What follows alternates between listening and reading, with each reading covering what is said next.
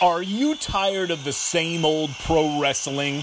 Then check out the amazing action on Powerslam.tv, the biggest indie pro wrestling channel in the world. Get over 4,000 hours of the best pro wrestling events from over 110 of the biggest names in the industry from over 15 countries around the globe. Get your free trial today at Powerslam.tv. The following is brought to you by the Social Suplex Podcast Network. This is Scorpio Sky, and you are listening to the Keeping It Strong Style podcast, and it is the best. Yo, this is Rich Latta from One Nation Radio. This is brought to you by the Social Suplex Podcast Network. We present to you the Ace of Podcasts, Keeping It Strong Style. Let's go. It's the Ace of Podcasts, Keeping It Strong Style. Covering New Japan, they ready to hold it down. Jeremy Donovan and the young boy Josh. Come and hit a job out in Barrio the Frogs. From the Tokyo Dome over to the G1. Social Suplex is the network where we can get it done. I'ma chill and let them have it, cause this is just an intro. Keeping the strong style, 6 stars from the get-go, boy. Yeah, from Tampa Bay to the Tokyo Dome, this is Keeping It Strong Style with your hosts, Jeremy Donovan and the young boy Joshua Smith. And thank you for listening. Welcome to Keeping It Strong Style, the ace of podcasts on the Social Suplex Podcast Network. Jeremy Donovan here, joined by the young boy Josh Smith. On today's show, we'll be reviewing Wrestling Hinokuni. We'll be giving our predictions for both days of Wrestling Dontaku, and of course, we'll cover all latest news in the world of New Japan Pro Wrestling. You can support our show by subscribing to the Social Suplex Podcast Network on the podcast app of your choice and leaving a rating and review. You can also get all the podcasts and columns over at socialsuplex.com. If you go to socialsuplex.com/subscribe, you can sign up to get all our podcasts and columns delivered directly to your email inbox. This episode of Keeping It Strong Style is brought to you by Powerslam.tv. Powerslam.tv is an independent wrestling streaming service with over 4,000 hours of wrestling from companies across the world. Use the promo code SOCIALSUPLEX to get your first month free. Make sure you check out our Pro Wrestling Tees store, ProWrestlingTees.com/socialsuplex, and that's where you can get your official Keeping It Strong Style t-shirt, as well as all the other t-shirts that are available from the Social Suplex Podcast Network. Young boy, how you doing, man? First things first, we got some family business here. I heard the name of our show on another show just this past week. Did you catch that? Yeah, you mentioned it. I missed it at first, but I went back and listened to it. So, good friends of the show, Damon McDonald and Joel Abraham, over at Voices of Wrestling, part of the Super J Cast, they were doing a little bit. And they mentioned how they kind of keep like a positive timeline because anybody that criticizes them, even in a complimentary way, they block them immediately. Like, you say something negative, blocked. Which I thought was a funny bit, but then Damon said, yeah, get out of here. Why don't you go listen to Keeping It Strong Style? I just want everybody to know Damon's absolutely correct. We want you to come listen to Keeping It Strong Style. That's right. If you give us a negative review, if you give us criticism, I still want you to hit the subscribe button, hit that download, get these downloads up. If you criticize us, I'm going to hit that retweet button. Bring this heat. I don't care if you're a Fed defense squatter, a Pro defense squatter, a Lucha defense squatter. A Nokiist. Whether you're an Enochiist, whether you hate this show and you think that we're trash and you listen every week just to disagree with us and bury us, we want you listening because guess what? We want your download, kid. Luckily, we don't have too much negative interaction online. Yeah, I mean, we're going almost close to a year and a half now of doing the show, and yeah, shout out to Super J Cast, by the way. I just thought that was funny, but yeah, he was like, get out of here. Why don't you just go listen to Keeping It Strong Style or something? I was like, yeah. Why don't you come listen to Keeping It Strong Style or something? Shut off their podcast. Come over here. I was like, absolutely. Yes. Absolutely. Damon, I agree with you 110%. Hey, I've always told you I respect Damon McDonald's opinion, his takes. He's been in the game longer, and he knows exactly what he's talking about. They need to come listen to Keeping It Strong Style. Oh man, no, I love those guys. Although I am still pissed that they didn't show up that one night. That one night we were all supposed to go out, and I can't. Rudy's. I was supposed to be. I had a weird night at Rudy's. No thanks to those guys. I had a weird night. Yeah. Man, should have came to the Irish pub. Yeah, I could have been out with you guys and Mike Sempervive. Yeah, Brian Alvarez. Rubbing elbows with the stars instead. I was slumming it at Rudy's. Yeah, that was a really crazy night. But no, yeah, man, I'm doing good. We've had a good weekend. We attended the Tampa Bay Pro Alex Payne Memorial Show. Memorial Show this past weekend. Saw some great wrestling. Yeah, we saw, former Ring of Honor world champion Jay Lethal. Oh, that's right. In action. Yeah, for $10, man, we got to go to a little rec center and see, Jay Lethal lock it up with guys. I'll tell you what, man, he was tag team with David Mercury. Yes, the Technical Alchemist, the Tampa Bay Pro Wrestling Heavyweight Champion. I'm sure the majority of our listeners don't know David Mercury, but I'm telling you, this guy is freaking awesome. If you got Fight TV, Tampa Bay Pro Wrestling is on Fight TV. You need to watch some David Mercury. He's really, really, really good. It's kind of crazy. And you know us, we're not going to come out here and put somebody over just to put them over because we're friends or they're in our territory. Nah. We put over the best. And David Mercury is one of the best wrestlers on the Florida independent scene right now. He really is. Also, shout out to Rod Grimes. Yes, the scoundrel. The self-proclaimed Tampa Bay Pro Wrestling Heavyweight Champion. So this man comes out. We know Rod. Rod's actually a good friend of the show, and he actually spent some time at the LA Dojo with Shibata, and we were gonna have him come on the show, but I guess that was a long time ago. We kind of dropped the ball on that one. Yeah, that ship's kind of sailed it. But he was coming out, and this guy's just, man, he's a heel that you just have to hate. So we're sitting there telling him he sucks. Gets up. Right there in the middle of the convention center, gets up. He's like, "You know what sucks? Your podcast sucks." And I was like, "It's pretty good. It's pretty good." Yeah, in the middle of the match, like, "Your podcast still sucks." Yeah, this man's trying to bury us out here. Jeremy got heated up. Yeah, man, I got up. I was about to jump in the ring, man. He doesn't know, bro. You're a shooter. Yeah, I'll shoot on that, man.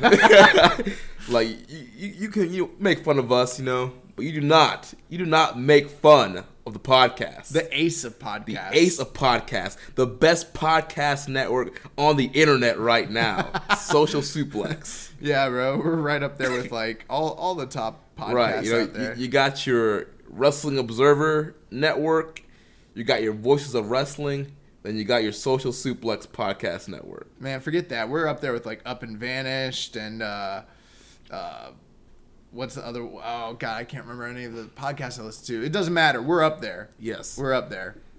So yeah, that was a good little show, and in between that, there was tons. How about we saw two Tampa Bay young boys hit freaking Blue Thunder bombs on that show that were immensely better than Mikey Nichols. These guys literally just graduated from the Lethal Academy. They're literally barely pro wrestlers. You wouldn't even call them. I guess they are pro wrestlers, but you wouldn't even barely call them. They just, who knows if they're even going to continue with their careers. Right, and they were teaming against Jay Lethal and David Mercury, and they hit some beautiful looking Blue Thunders. They weren't the only ones. There were several guys on that show that hit it, and I was every single time we're better than Mikey Nichols.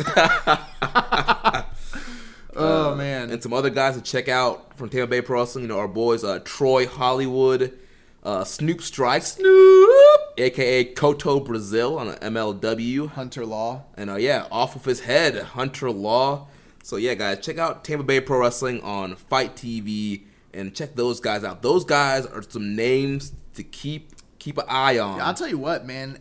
If someone is on Fight TV, that 5-way main event that we saw was a really good match. Really, really good. Also, condolences to the Alex Payne family. Alex Payne was a local indie wrestler that we've seen here for years. He died tragically just a few months back, unexpectedly. An unknown health condition. 27 years old, just passed away unexpectedly. So they had a tribute show for him, which is really nice to kind of see all the wrestlers pay tribute. It was really sad, actually. Yeah, it was very sad, very emotional show. And I was always a mark for Alex. Yeah, part of this group called the Dynasty. They would come out to, "You're the best around. Nothing's gonna ever keep us down." Speaking of which, Cobra Kai Season 2, I believe it's out now. If it's not out, it's coming out. And that show is awesome. But that's neither here nor there. But yeah, condolences to Alex Payne's family. Thoughts and prayers with that family. Also, we got to give a quick shout out to our boys, Sam C. and the Captain Aaron Nova. They are the new Tampa Bay Pro Wrestling Tag Team Champions, defeating Dakota. Man, oh, thank God. Dakota freaking sucks. Yo, we need to start a Tampa Bay Pro Wrestling podcast. Oh, man. Give Turnbuckle Trash Talk a run for its money. Yeah. What's up, Ken? But yeah, there was tons of wrestling going on all over the place. Got Crockett Cup, you got your Impact Rebellion, and then tons of Road to Wrestling Dontaku shows. Not to mention, Avengers Endgame was this weekend. Yes, yeah. Not to mention, the Battle for Winterfell. Big weekend for all the Starks involved. You don't even know what I'm talking about. No, dude. I have no idea what you're talking about. See, that was a really funny joke because the Starks are in Game of Thrones, but then there's Tony Stark in Avengers, so it was a big weekend for all the Starks. Gotcha. What about the Dragons? Oh, the Dragons are good to go. I don't think we can recreate magic. I don't think we can recreate magic on the Dragons bit. Dude, we've been keeping that bit like going in our group thread. Like today, Rich like tagged me something with like Richie the Dragon Steamboat. He's gonna be at a Starcast. That's great. Also, Champion Carnival's going around, and our boy Muzza, he wants to know your thoughts on the Champions Carnival so far. Have you been watching that or keeping up with that? Bro, heck no. I can't keep up with the Champions Carnival and New Japan and try to get my financial license and have a social life and whatever else. Like, nah, man. Like, keeping up with New Japan right now is a task and a half. So I don't know what's going on with the Champions Carnival at all. I did watch a good portion of the highly recommended matches last year. I'll probably cherry pick this year, but I haven't been looking into it at all. Like, I have to get mentally prepared for Best of the Super Juniors. I barely made it through Best of the Super Juniors last year. We're going to talk about it here later, but man, it's a G1. In fact, it's going to be more daunting than the G1 in some ways because even though it's less shows, it's more shows per capita. Right. It's more shows back to back to back. And like, May's my birthday month. I'm trying to get my financial license, trying to get a workout in, trying to wash my body, trying to just like go shopping for food and whatever else. Just trying to survive. This cruel world in these mean streets in the mean streets of Tampa, PA, TPA. You know what I'm saying? Oh, so man. Yeah, the mean streets of town and country. Yeah, the town and country is real out here. You know what I'm saying? Trying to keep it a buck. But yeah, man. No, I don't have time to watch Champions Carnival. Muzza, you are now part of the Social Suplex Podcast Network. You are now one of us. And when you're Social Suplex, you're Social Suplex for life. Unless you're not. Unless we fire you or unless you quit, then you're not really part of us anymore. We asked for your shirt back. We've had a few of those. But they were never really with us. They weren't really one of us. But oh my gosh. But no, I'm just playing. Like I'm probably like if you think you were one of us, then okay, let me put it to you this way. If you're listening to this right now and you're mad that I'm saying this because you thought you were part of us, you were part of us. If you're listening to us and you were like, I was never really part of them, guess what, bud? You were never part of us. That was strictly a business transaction, like Jay White part of Chaos. Yeah. Oh, man. But where was I going with all that? You were saying, I think you were going to say have Muzza either do so Muzza, All Japan podcast or a written review or something. You're going to need to give us coverage. You're going to need to tell us what you think. I'm going to defer to your judgment on this one. You're an authoritarian at this point. When you've been highly vetted, we sought you out. We checked your credentials. you're an accurate star rater, Muzza. This is your time to shine. You need to step up to the plate, and then let us know. And then I'll just watch the crap that you says is good. And if it's not good, then I'm gonna judge you very, very harshly. So don't be giving me no 4-star matches. It's 4.5 and above for this one. Ain't nobody got time for 4 stars. We ain't got no time for 4 stars. We might even have to bump that up to 4.75. Yeah, we're gonna have to. I mean, that's basically an indie. I can't be watching no indie Japanese pro wrestling. I'm all about the big leagues. You know what I'm saying? DDT, get out of here. AJPW, out of here. Noah, out of here. Stardom, ain't got time for it. What up, James? All the Joshi, all the Big Japan, nah, man. Freedoms, forget that. It's all about the king of sports, New Japan Pro Wrestling. And speaking of that, let's get into it, man. Pro Wrestle. So we had a bunch of Road to Wrestling Dontaku shows. We are not going to break all those shows down. You don't want to talk about all those multi-man matches? Hey, I will say, some of those multi-man matches are fire. I've watched LIJ versus Chaos like 20 times in a row now, but every single time, it's been fire. It's funny that there have been times where people have been like, if you could change one thing about New Japan Pro Wrestling, what would you change? And I've always kind of mentioned, well, I wish they would mix it up a bit on these, Road to shows, on these tours. I see what they're doing, but, it gets a little, monotonous.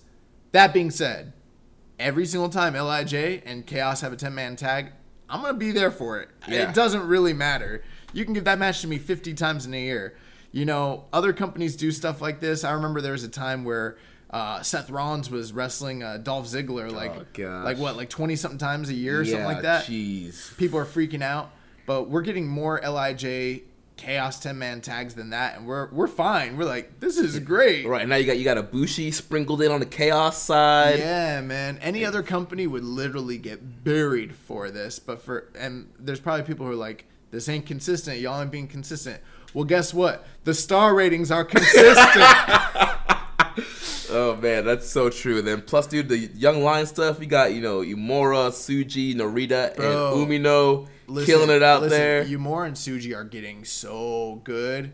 And now that they got long hair, I can vibe with them. I can rock with them. You know what I'm saying? Yeah. And then we have Dragon Lee, Will Ospreay, and Jeff Cobb on the tour. Like, come on, man. Like, this is great. My dog Kanemaru, my dog Taichi, my dog Yoshihashi, they're just out there killing it. My dog Mikey Nichols. Yeah, man. All the stars. Hikuleo. Actually, we're going to talk about Hikuleo's been impressing me, man. Yes, Hikuleo. Yeah, man. He's... Hey. Why do when I watch Hikuleo, why do I think, man, that gold strap would probably look good around his waist? We're watching a future IWGP champion right now. We very well could be, man. Bro, he's the son that Haku has always wanted. He's like freaking Darth Vader. Like, he's the one who will bring balance to the Force. He's the one that was foretold. Not Tama, not Tangaloa, Hikuleo.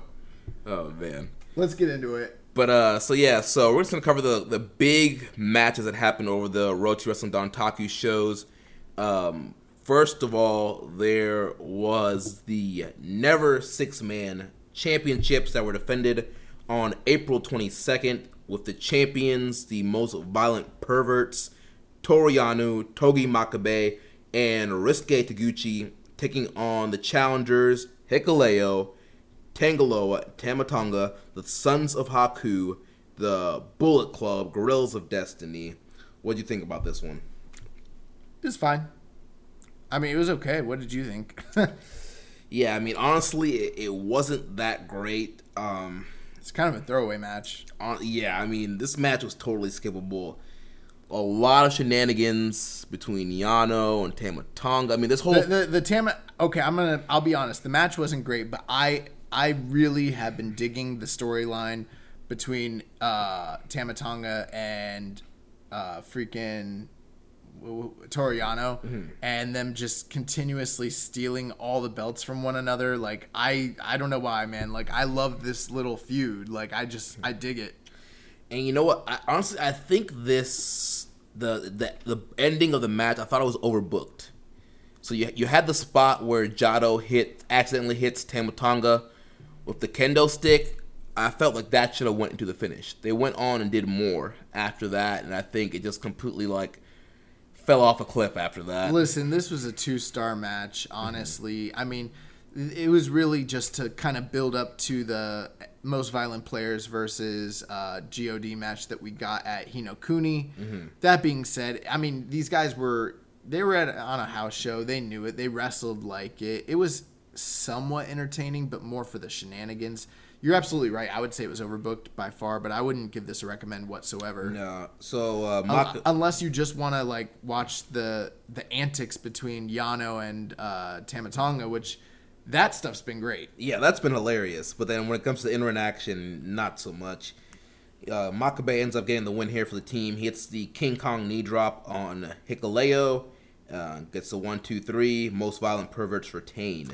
While we're on the subject, let's just talk about it for a moment. Hikuleo's been very impressive on this tour, man. He has. I mean, this guy, his ring awareness is 100 times different like when we first started seeing him in New Japan. Absolutely. This guy... And you know what? I feel like we've been on the Hikuleo bandwagon since day one. We've been like, I can see something in this guy. And we've been saying that since we first saw him. And every time we see him, we're like, he's getting a lot better. And other people just hand wave him. They're like, Hikuleo, he's hot trash, he's garbage, blah, blah, blah. And I'm like, he's got a really good look. He's really learning really fast. And his timing is so much better. Good. Selling's better. Facial expressions are better. His physique's better. Physique's better. Intensity, aggression. And he's a good-looking man. Yeah. He's a star, bro. This guy's probably going to be something. I don't know if you've been catching this, but on commentary, they've still been referring to him as a young lion. Oh, really? Yeah. And, yeah. So I found that quite interesting. I mean, obviously, he's been taking all the L's. What have you thought about Juicy being on commentary? I haven't really dug it. Juicy Gino Gambino joined the commentary towards the end of this tour. Honestly... I've seen other people online talk about how they have enjoyed him and think he's doing a really good job, but to me, it's been like, I could do without him. Honestly, to me, he's just a JAG commentator. He's just there. He's not horrible. He's not bad, but he's not great. Honestly, he's just there. Obviously, Kevin Kelly's, doing the heavy load there, but, Yeah, and I've noticed, too, throughout the tour that Kevin Kelly's had to remind him of things they already talked about, things that's already been discussed. And also, let's just throw this out there. Juicy Gino Gambino is not a member of the Bullet Club. Yo, I talked to Tama Tonga in person in New York at Hooters. He says what Fale says goes. Listen, he's an associate. Juicy Gino Gambino is part of the Bullet Club. The same way Bret Hart was never really part of the NWO. He was just an associate. Nah, he wore that NWO shirt. Yeah, he did, but that didn't make him part of it. Yes. He was an associate, same as Juicy. Just like Social Suplex, he put that shirt on, you're a member. Nah, we already established on this podcast that you might have had a shirt on, but you wasn't one of us. One of these doesn't seem like the other. Actually, I'll be honest. Everybody that had a T-shirt was one of us. The guys that never got the T-shirts that aren't here no more. Yeah, Chief, you got that Shawn Michaels super kick. Also, while we're on the subject, I just want to say never mind. What? I'm just going to say that when I was in New York, I won't name any names, there were certain podcasts and podcast hosts from other networks and other shows that came and asked us about other podcasters that used to be part of our network, and we're like, what's the deal? So somebody's got heat with somebody out there. So I'm just saying, you're in this game. You might want to have a little bit of some ethics or a little bit of some professional courtesy, and like they say on the chair shot, always use your head. Yeah. Because there's some people out here doing some really, really... Not using their head. Not using their head. You know what they're using their head? It's like they got hit with a chair. Shot. It's like they got a hit CTE. It's like they got hit with a hard brain buster. Yeah. If you know what I mean. Yeah, so we'll leave it at that. Hikuleo's looking great. So let's move on to the next big match. We had the Jushin Thunder Liger 30th anniversary match on April 24th, Road 2 show, and it was the team of Suzuki, Desperado, and Kanemaru taking on Jushin Thunder Liger, Tiger Mask 4, and Ryusuke Taguchi. And I gotta say, I am loving this feud between Liger and Suzuki. These guys have been going at each other's throats this whole tour. What do you think about this one? I wouldn't say this was a great match or anything of that nature, but it was very, very, very interesting. So in the beginning of the match, before the match started, Suzuki came out, took the mic, and starts talking about the fight that Jushin Thunder Liger and he had back in 2002, and talked about the fact that they were supposed to have a rematch and that they were supposed to have another, wrestling match / fight. And he's been waiting all this time ever since then, and they still haven't done it. And then he drops a pair of MMA gloves at Liger's feet, and Liger kicks him away and just freaking attacks Suzuki. He jumps him at the bell, and they start brawling from there. Which was great. Yeah. Dude, I'm loving how heated Liger is getting in this feud here. We had a lot of people reaching out to us last week about the Kishin Liger, yeah. The Kishin Liger. Apparently, a lot of people didn't know so much about Kishin Liger, so I'm happy to lend my knowledge to you guys about this. Although there's a wealth of information online just beyond what I said, so do your homework, do your research. But yeah, I mean, I'm still thinking this could lead to that. It's feeling like it, dude. Especially Chris Charlton during one of the tours. I'm not sure if it was this match or another match, but he was like, somebody was pulling at Liger's mask, and you never know what's underneath that mask. Now, they've said that before, but I feel like a lot of people don't know what he's alluding to when he says that. That's not the only time I've ever heard him say it. I've heard him say it lots of times, and I think Kevin Kelly too. But they're talking about Kishin Liger. You don't want to unmask, Yamada, because you don't know what is under there. Although, there is a famous match from 1990, him and Naoki Sano, which was probably one of, if not the match of the year from 1990. It's one of the most famous Liger matches of all time. And actually, Sano does unmask him. He rips the mask so much that it's just dangling, and he busts Liger open. And the commentators are like, Yamada, because they're calling him by his real name. And, apparently over there, it's not exactly they kind of... It's not like in Mexico. They're not hiding their... identities, but it is very interesting, and that was pre Kishin Liger by about 6 years. But if you've never seen that match, actually the whole Naoki Sano versus Liger feud from '89 leading into their January or February 1990 match, there's about 4 matches. They are all incredible. It is the genesis of Liger having great matches. So go out of your way. All of those matches are around 4.5 or higher. I promise you cannot go wrong with... Naoki Sano is one of those guys that has kind of gotten forgotten in the annals of time, but just an incredible junior heavyweight innovator, an incredible shoot style innovator. He has an incredible match from PWFG with him and Ken Shamrock. That's it is Ken Shamrock's best match of all time by far. It's shoot style, but it's amazing. Sano, yeah, man, Sano is great. He's one of Liger's best opponents, but you got to see that match. But thinking about the Sano and Liger stuff kind of has me excited for Suzuki and Liger. Yeah, dude. This match is going to be great, and I'm not sure, exactly when it's going to happen. They haven't really announced it yet. A lot of people have been clamoring for it to happen at Wrestle Kingdom. I think I don't think they can hold off that long. The heat's too hot right now. It's too high. If I were them, I either do it at the Best of Super Junior Finals or Dominion. Well, I don't remember where it was, whether it was one of the post-match interviews, but Liger essentially challenged Suzuki and said, if we should have a one-on-one match, but if you lose, you have to retire as well. Yeah. Yeah, if I beat you, you leave New Japan, yeah. So, that was at the end of this match, wasn't it? I think so. Yeah. But, I mean, all the post-match, promos, Liger's been calling Suzuki out, and he was like, anytime, any place, any fight. Can you imagine if we lose Liger and Suzuki in the same year? Dude, that'd be... Are we looking at a feud of the year contender right now? Yes. Yeah, we definitely are. This is the hottest feud going right now in pro wrestling. More than Cody and Dustin? That's heating up, but I think that this is where it's at right here. I think that this is awesome. Yeah. Yeah, it's been great. But this match, honestly, it was really, really heated. 3-star special. It wasn't anything, crazy. We got, like we said, we got the team of Liger, Taguchi, and Tiger Mask taking on Kanemaru, Desperado, and Suzuki. Everybody worked pretty hard here. A lot of brawling on the outside. Mm-hmm. And, pretty much it comes down to the end where Suzuki's choking out Liger on the outside, and then Suzuki was going after Liger with the chair and started hitting the Young Lions with it. Yeah.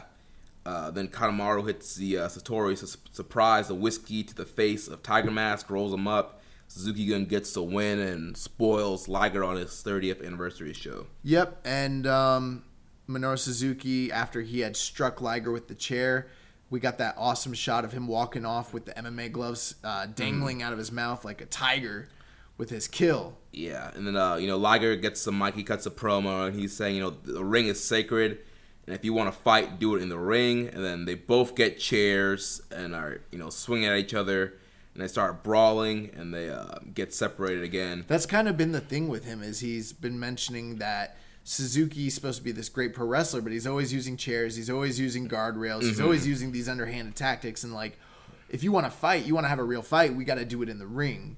Right. He said, if you can't fight in the ring, then leave New Japan. Yeah. And it feels like we're coming to a place where, it might be a stipulation, hypothetically. If Suzuki loses to Liger, he has to maybe retire or maybe leave New Japan. That's some high stakes, because we already know Liger will be retiring at Wrestle Kingdom this year. Mm-hmm. That match could hypothetically be an incredible closer to one of the nights for Wrestle Kingdom if they chose to do that. But I just, with the amount of heat that's going on, we're only in April. I feel like the feud would cool down by the time you get to January. Yeah. So I don't know exactly where this is all headed, but it's definitely, I'm excited for this. I hope they give us an announcement pretty soon to let us know where this is headed. But as we've talked about previously, this wouldn't be the last time on this tour that these two guys locked up. So this thing is going to continue for the foreseeable future. One thing I do want to say, we're not going to talk about it, but there was a 6-man tag on this card. Sonata, Shingo, and Okada. Oh, I'm sorry, 8-man tag and Sho taking on. I'm sorry. No, it was a tag match. Sonata and Shingo taking on Okada and Sho. Really, really good match. Yes, that match was a great matchup there. Big recommend. Oh, yeah. Dude, LIJ, no matter what combination you get, they're great. Shingo and Sonata, Naito and Evil, Bushi and Shingo, Shingo and Naito, Shingo and Evil. Any way you mix it up, dude, it's great. And then you throw, Ishii on the opposite end and all these chaos guys, Ibushi. Dude, I want Shingo versus Okada. Yeah, absolutely. I want Shingo versus the world, man. Yes, I'm ready for Shingo heavyweight singles run right now. I want Shingo in the G1. I'm ready to start a fantasy league where I just book Shingo to beat everybody. Yes, to win the IWGP title, and then he beats everybody. Yeah, I want Shingo looking like Dragon Lee right now with all the belts. IWGP, IC, Never, US, all of them. I'm getting ready to make Shingo look like that Triple H meme. Oh, yeah. With all the belts. Yes. Everything. Give this man all the belts. But let's move on. So we had Road to Dontaku, April 26th. The main event on this evening would be the tag team of Shingo and Bushi representing LIJ, challenging for the IWGP Junior Heavyweight tag team titles, taking on the team of Roppongi 3K, Sho and Yo, and Rake. And this match was really good. Yeah, dude, I thought this was a awesome matchup. This was the best Roppongi 3K Shingo Bushi match to date. I think it's the best Roppongi 3K versus LIJ tag team match to date. The match, it did kind of start off slow with a slow pace, but all that built up to that moment with Sho and Shingo getting in there, and it's built to a hot ending. Every single time that we see Sho and Shingo, and it's been happening since September, August? Yeah. When did he make his debut? Try and even remember. It was after Best of Super Juniors. It was after July. It had to be like August, September. Yeah. Every single time we've gotten Shingo and Sho in the ring together, it's just been magnetic. It's been magical. It's been magnificent. Mm-hmm. Here I am with the alliterations up in here. You know what I'm saying? But it's been really, really, really, really good. And yeah, man, these guys went out there and they killed it, bro. Yeah, I mean, and they've been killing it this whole tour. You know, all these guys have been in multi-man matches on the Road 2 shows, and then this tag match here. They work really well together. You know, their styles complement each other so well. They got a lot of time too. At 25 minutes plus, they got a good amount of time to work this match. Yeah, a lot of great near falls. Yeah, the Sho and Shingo stuff is just so great. And I love the story that they've been telling this whole tour, that Sho is too focused on Shingo. Commentary was alluding that, you know, Sho's going to be so focused on Shingo, he's not going to be focused on winning the match or getting the belt, that it was going to distract him. And that story kind of played in. There was a point in the match here where, you know, instead of tagging it out to Yo, Sho kind of stayed in there and kind of went at it with Shingo. Yeah, absolutely. And one other thing to take note of, even though Roppongi 3K have kind of been the staple point and the stalwarts of the junior division for the past, you know, couple years now, this is up to this match, they had never successfully defended the junior tag title during any of their title reigns. Right. So, yeah, this is the first successful defense for them. You know, an interesting thing about this match, I feel like this match was kind of laid out and designed for Roppongi 3K to kind of be the bay faces in this match. However, the crowd was not sticking to the script. They were more behind LIJ. Yeah. Mainly more behind Shingo. Yeah. Yeah, I mean, which tells you something, because Bushi is extremely popular over there. That's not to say he's not popular. Right. Guy's really over, but I mean, Shingo Bushi was getting his share too, but when Shingo got in there, the decibel level was a clear difference for when he was in there, and the crowd was behind him. You know, even at points where LIJ were kind of using some dirty tactics, and you know, Shingo's being a little bit over aggressive. You had Bushi at one point, he hit a low blow. I think it was on Yo. He hit the low blow on. It's only cheating if you get caught, Jeremy. But yeah, even at those points where they were kind of cheating, they were still kind of firmly behind LIJ, which I found. That just shows you how popular Los Ingobernables de Japón is. Yeah, so let's go to the end here. So basically, we come to a point where Sho takes out Shingo.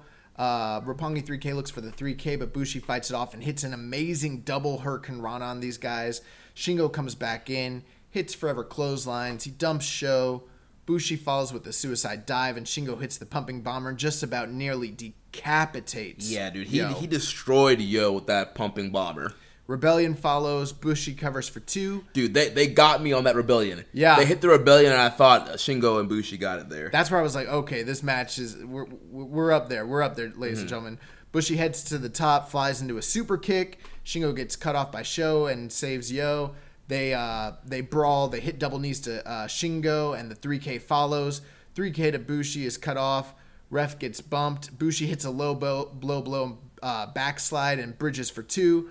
Bushi hits the running MX. Dude, they got me on the backslide low blow too. Also, yeah, these near falls were awesome, and that gets 2. Bushi goes up top, and the MX misses. He walks into a 3K, and Shingo. Yeah, Shingo makes a save after that 3K, and then I had notes here. My computer just cut out. It's weird. Yeah, Shingo they hit the 3K, which I thought was a finish there, but Shingo came in, made the save, and then Yo picked Bushi up, hit him for Dragon Suplex, and got the finally pins Bushi. Yeah, and we get the finish to what was an excellent match. Roppongi 3K finally successfully defending the junior titles for the first time ever. Yeah, I mean, the layout and the slow build were there, but it played so well, kind of just leading to Sho and Shingo, you know, going down the home stretch like we talked about. The near falls at the end were really, really good. This might be the best junior tag match I've seen in New Japan since Roppongi 3K and Young Bucks. The Young Bucks a year ago. Over a year ago. Yeah, at this point, definitely the match of the tour. Yeah, by far. Yeah. This is Yeah, I mean, well, I guess next to Saber and Ibushi, if you count that as. Well, You know what? You're right. Man, so much has happened on this tour. The thing is, this tour is so long, and do you count that as part of the tour? Because technically, that's not really Road to Dantaku. Technically, that's it was Sengoku Lord. Sengoku Lord. But it was in the middle of Road 2 shows also. So if you count it all as one big Dantaku tour, which I don't know if you do or not, then no, I would still say Zack Sabre and Ibushi was better. But if you're just going strictly by the Dantaku tour title taglines, then this is the best one. LIJ. Big recommend. Roppongi 3K, yeah. Big recommend. Question from our man, Rambone Slam Pig. He says, why is Shingo so goddamn amazing? I don't know, man. He was built for this. Yeah, dude. There's so much love about Shingo. His facial expressions, the intensity, his strength, just the way he moves around the ring. When Shingo gets in the ring, he demands your attention. All eyes are on Shingo when he's in there. Yeah, and I gotta say, I was very hesitant about whether or not I would be happy about. Obviously, I was gonna be happy about Shingo getting a chance in New Japan and, kind of getting a chance to step into the big leagues after all those years in Dragon Gate. But at the same time, he was coming in as a new character. I didn't know how I would feel about all of this, but ultimately, it's proven to be nothing but extremely successful. And he, aside from the ongoing show feud, we haven't really seen him in any sort of real prominent like singles feud or anything of that nature yet. Yeah, I mean, they've been pretty much he's been kind of bubbling over on the back burner right now. Yeah, they've been just kind of heating him up, getting some big wins in multi-man matches. He hasn't been pinned, he hasn't been submitted yet. He's been undefeated though, that's one thing for sure. Yeah, unless you count him getting thrown out during the Honor Rumble or other people taking pinfalls during tag matches. But his shoulders have not been on the mat for 3. His fingers have not tapped the mat. He has not tapped out. He has not been pinned. He's not even been disqualified. Technically speaking, this is an undefeated wrestler right now. Yeah, and I am salivating to see him in Best of the Super Juniors and just seeing all the people he's going to destroy in that thing. Did you see that Jungle Boy is going to be wrestling David Arquette at Bar Wrestling? I did not see that. Yeah, look at that. Oh, wow. Can't wait for see what Jeremy Tate and Chris Bryan got to say about that one. Yeah, we got to see what those guys got to say about this. That's May 8th. I'm sure they're going to definitely be covering that. Yeah. Yeah, I love that. The beep, beep, beep, beep, beep, beep, David Arquette Watch. The David Arquette Watch 2019. If you don't know what we're talking about, be sure to check out Grown Men Watch This Shit. Right here on the Social Suplex Podcast Network. But yeah, this was a great match here. Great way to end this Road 2 show. And I believe this was the same card that had a pretty good 6-man. Yes, Evil, Sonata, and Naito against Okada, Ibushi, and Tomohiro Ishii. Yeah, that was a really good match too. Yeah. So there are some gems on these Road 2 shows. Absolutely. But let's move on to the main show of this week. Hinokuni. We are one year removed from the Hinokuni show that was headlined with Tetsuya Naito defending the IC title against Minoru Suzuki, and what was maybe one of the biggest letdowns of the year. By no means a bad match, but in terms of anticipation and build, kind of a disappointing match. Mm-hmm. We're 1 year removed from that, and we have a pretty good card here. So let's go through it. Yeah, so opening contest, we have Ren Narita, Shota Umino. One fall! Tomioka Hanma versus Yuya Uemura, Yota Tsuji, and Toa Hanare. Ooh, I gotta tell you, I didn't dig this match very much. A little slow for my taste. It was a little slow, and it's probably because Hanma was in there. Hanma looked okay. Hanare looked okay. Nobody looked bad, but just the pacing of the match was a little bit slower than I expected. Mm-hmm. Not trying to bury these guys. Obviously, it's been a very, very long tour for everybody involved, and we've talked, ad nauseum about how hard the Young Lions have been working on this tour, so I guess they do kind of deserve to have somewhat of an off night. With that being said, though, Uemura, Tsuji, and Umino and Narita all were very impressive looking, especially at the closing stretch, which kind of saved this match for me. Yeah, coming down to the end, Narita cuts off Uemura, and Umino hits a spine buster for 2. Goes for a Boston Crab. Umura fights, but gets pulled back to the center of the ring. Fights again and makes it to the ropes. He falls with a cradle for 2. Drop kick by Umino, and then he hits his fisherman suplex and gets the win for his team. The one highlight of this match for me was some of the interactions between Umino and Uemura. Uemura's been packing on some weight too, man. Yeah. He's not that skinny little young lion he was, when he first broke in.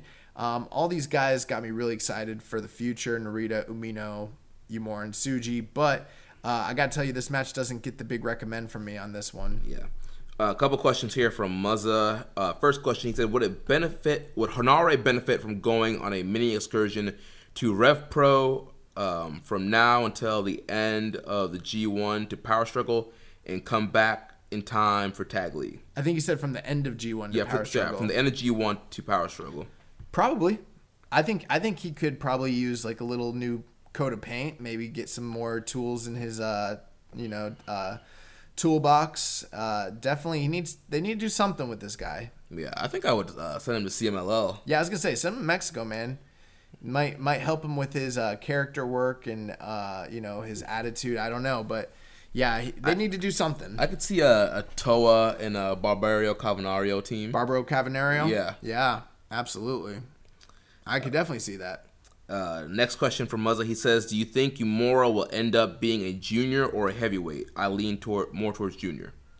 To me, Uemura's got the frame of a junior right now. I don't imagine he'll be coming up to heavyweight, although you never know. Yeah, I mean, just based off of size right now, like you said, I agree he's a junior, but who knows? Depending on the gimmick he gets, his popularity, his match quality. I mean, after years of experience, potentially he could become a big enough star. He could, pull a Will Ospreay, pull a Kenny Omega, and get into the heavyweight division. Possibly. Yeah. So we move on to our next match. We have Ryusuke Taguchi, Tiger Mask, Jushin Thunder Liger, Jeff Cobb, and Yoshihashi taking on Suzuki-gun of Minoru Suzuki, Taka Michinoku, Taichi, Desperado, and Kanemaru. Yeah, this was fine. One thing I did I liked that Jeff Cobb kind of got the big star treatment, came out to his own music during the entrances as opposed to coming out with Liger, Tiger Mask, and Taguchi. Yeah, Cobb, he joined the tour at the Rotu show the night before where the junior tag title match was. This was a solid match. It was a little flat for me, lacking some energy. Even the stuff between Liger and Suzuki wasn't as heated or as hot as some of the other interactions they've had on the tour. Yeah, I feel in this match, the focus was definitely less on Liger and Suzuki and a little bit more on Jeff Cobb and Taichi, trying to heat up that never open weight title match that's coming up. Ultimately, I did like when Taichi kicked the stairs out from the ring before Jeff Cobb could walk up them. Yeah, that was hilarious. Yeah, just the little things that Taichi does just makes him such a hateable heel. Yeah, and then his wrestling sucks too, so there's always that. Actually, I guess I feel like Taichi's been looking pretty good this tour. He's looked okay. I mean, they've had him teamed up with like Zack Sabre a lot though. And yeah, the ZTT, Sabre, Taichi, and Taka. Did you see them kind of like putting Taka on blast during one of the backstage promos? No, I missed that one. I can't remember who they were talking about. It might have been like Jeff Cobb, but they're like Taichi was like, "You're not worthy enough to face Zack. You're definitely not worthy enough to face me. You might be worthy enough to face Taka." Oh my gosh. But yeah, so speaking of Taka, he's the guy that eats the fall here. Cobb hits him with the kind of slow motion Saito, and then he follows up the Tour of the Islands and gets the win for the team. Yep. Next match of the night, Will Ospreay teaming up with Dragon Lee. That's a dream tag team right there. Mm-hmm. Taking on the team of the Bone Soldier, Taiji Ishimori and Hikuleo. Yeah, and I thought this was a really good match. Anytime you have Ospreay and Dragon Lee in a match, it's going to be good. I'm loving the interactions between Dragon Lee and Taiji Ishimori. Short match. I think they got I don't know exactly, 5-6 minutes. They didn't have a lot of time, but they made it count for what they were doing. Yeah, it didn't go super long. But yeah, I mean, when it was going, the action was good. Like I mentioned, the interactions with Dragon Lee and Taichi are really good. We see the continued push of Will Ospreay as a heavyweight with his interactions with Hikuleo.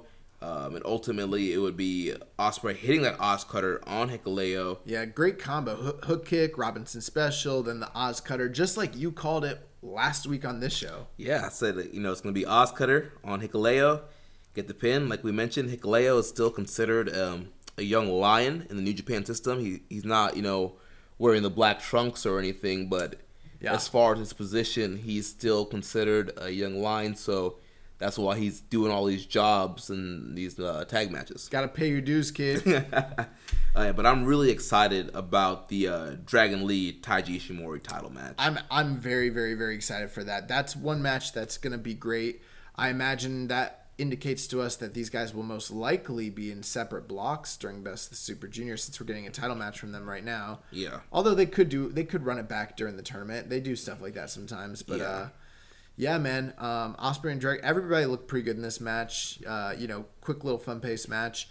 After that, we got the one-on-one match between Mikey Nicholls and Bad Luck Fale. What you got to say? Dude. You're just sighing. This was rough. This was hard to watch. I thought it was okay. I thought Bad Luck Fale was awesome here. He freaking jobbed this little... Yeah, that was the best thing about it. Yeah, Fale got over with me. He got Nicholls out of there. He took Mikey Nicholls to the outside. Mikey Nicholls was talking all this crap about how he was going to clothesline the crap out of Fale. Fale was like, give me your arm. He took his arm, held him over the guardrail, was just freaking blasting his arm. That one Irish whip where Nicholls went completely over the guardrail. Bro, what is going on? Why are all these guys freaking laying into Mikey Nicholls so hard? First Chase last week, and then now Bad Luck Fale. It's like these guys are teaching him a lesson or something. They're like, "Oh, you want to go work Largo Loop, huh? Yeah, you're too good to work for the because this guy used to be a dojo guy. Yeah, he was in the LA dojo. Yeah, which makes it even more sad to see what he's become. Yeah, man. So yeah, I mean, this match was pretty short, 7 minutes, 35 seconds. Now, I like this idea that Fale's starting to have these psychological-based matches where he's attacking body parts and using a lot of psychology and nuance to what he's doing. I kind of like that, but he targeted the arm the whole match, slowed down the pace, worked over the body with body shots, stomped on Mikey Nicholls. Honestly, Mikey Nicholls barely did anything. He hit a desperation lariat and a sliding D for 2 at one point, but Fale fought off a Samoan drop, hit one of his own, and then hit him for a splash and a grenade and got him out of there at 7 minutes. It was literally like Mikey Nicholls was at no point ever in this match. This was pretty much a extended squash match. Which is kind of like, well, then why did he beat Chase last week? Right. I don't even get it. Dude, that honestly the best part of the match was Fale hitting that grenade on Nicholls. Bro, we were watching it, and we're sitting there, and he hits him with the grenade, and I'm like, yeah, get him out of here. Yeah, you were like, get him out of here. I was like, that's not it, is it? And then 1, 2, 3. I'm like, yeah. Bro, you guys should have heard Jeremy. Jeremy freaking started, I can't even describe, the high-pitched laugh that came from Jeremy. It went on and on. He had to actually, pause the show. Because he had to literally pause the show. Because I wanted it to be it, but I didn't think it was going to be it. And so the fact that it was it, I popped huge for that. Yeah, Jeremy popped. It was a mess. Yeah, so... If you know what I'm saying. Mikey Nicholls, he needs to get out of here. And, we had a question. Yeah, we need to do our own FOH draft at the end of the year. Yeah. Mikey Nicholls, FOH. But we had Muzzo with another question. Well, Muzzo, he just says, Mikey Nicholls will be in the G1 Climax. Changed my mind. Nah. He's not going to be in the G1. Yeah. I would be really shocked if he was in the G1. Dude, if Mikey Nicholls brings his dusty Jag self into the G1, I will be heated. I mean, I don't know. Taichi wasn't in it last year. There's only so many spots, and I'd be really surprised if Mikey Nicholls ends up in it. Realistically, so let's look at the G. So, guys who are not in the G1 that were in last year. So, obviously, Omega is out. Hangman Page. Elgin. Who else? I can't think of anybody else off the top of my head. That's probably about it. Right, so those 3 guys. Who are you going to put in those spots? Will Ospreay, Jeff Cobb, Taichi. Most likely. There's a few other guys you could do as well. They've been elevating some other guys as well. Mm-hmm. I would see Chase Owens before I saw Mikey Nichols in it. Yeah. Probably. Yeah, definitely. So, and I don't expect to see Chase Owens in it. So, yeah, dude. At this point, I would put Shota Umino in before I put Mikey Nichols. All right. It's a little overkill. Bro, no. You saw the Umino Tanahashi match. I did, but they're not going to put a young lion in the G1. I know they're not, but that's the point. That's how bad Mikey Nichols is. I would put a young lion in before I put him in. I know you would, but they're not ever going to do that. Nah, I'm gonna talk to Gato. Be like, before you even think about putting in Mad Mikey Nichols. It's possible that Mikey Nichols could be in it, but to me, it's a high unlikelihood. Yeah. That's all I'll say. If you think that your mind is made up that he's in it, you might want to watch this man a little bit closer because it's not likely. Dude, what's happened to this guy? This guy was, like I mentioned, LA Dojo, who's in the class with like guys like Daniel Bryan, Samoa Joe, Sarah Del Rey. Listen, man, I've seen him have really good matches. Granted, they've all been tag team matches, but I've seen him have great matches. So is he just a tag guy? Is that the thing? That's what a lot of people have said. I don't know if he is or not. So that's like, dude, when he's in there with Shane Thorne, TM61, the Mighty O'Neil, I'm like, all right, this guy's pretty good. Without Shane Thorne, I'm just like, they should have done. They should have shaved his head and put some black trunks on him. Yeah, what they needed to do. Put him back in the dojo system all over again. You're a 12-year vet, but you're a 12-year vet, but you're going back to the dojo, bud. This man, the PC has broken this man. He's broken. Yeah, that's actually broken, Mikey Nichols. Because this man, he's too busy learning where the hard cam is. He forgot how to have a good match. Anyways, let's move on. So, obviously, with that being said, our prediction last week that this would devolve into some sort of tag situation or DQ schmoz. Yeah, we were way off, obviously, but we got a non-title match. Juice Robinson, the IWGP US champion, taking on Chase Owens, a rematch of a match that we saw during the New Japan Cup earlier this year, and I thought this was pretty good. Yeah, it was a good little match. Not the best out of the series they've had so far. But these guys. Oh, that's right. They had a title match as well. Yeah, the title match. This is the third match this year. Feud of the Year contender. This was the rubber match. Feud of the Year contender right here. I don't know about all that. We'll talk about it. We'll talk about it off air. But yeah, I mean, this was a good little match. These guys are, we mentioned it before, but they do some territory style stuff, some southern style wrestling. I feel like Chase Owens is the most NWA wrestler to not compete on the NWA. Well, actually, yeah, he was the NWA Junior Champion. Bro, he was. I forgot about that. When they had the NWA invasion of New Japan. That's right. Chase was a part of that. He was the NWA Junior Ace. That's where he gets the crown jewel name from. Yeah, I almost forgot all about that. He's NWA. I'm thinking about this new NWA. He's still in the NWA. This man's making the towns every week when he's here in the States. He's working Smoky Mountain. He's making his way. He should have been on the Crockett Cup. He should have. But, yeah, you know what? This match started off very, very slow, and I just thought it was just, it was okay. But towards the end, there was a moment where Chase Owens did a sort of like, he was on the outside, and he sort of did like a sunset flip, but it was like a schoolboy roll-up, and then flipped Chase over and then hit him with the knee, and I was like, man, this guy's so smooth. Everything he does is so smooth. Yeah. And, at that point, him and Juice started just countering, man. Juice countered knee strikes, cradled this guy. They were trading clotheslines, laying in jabs. Owens cut off the left hand of God. Juice followed with a leg lariat.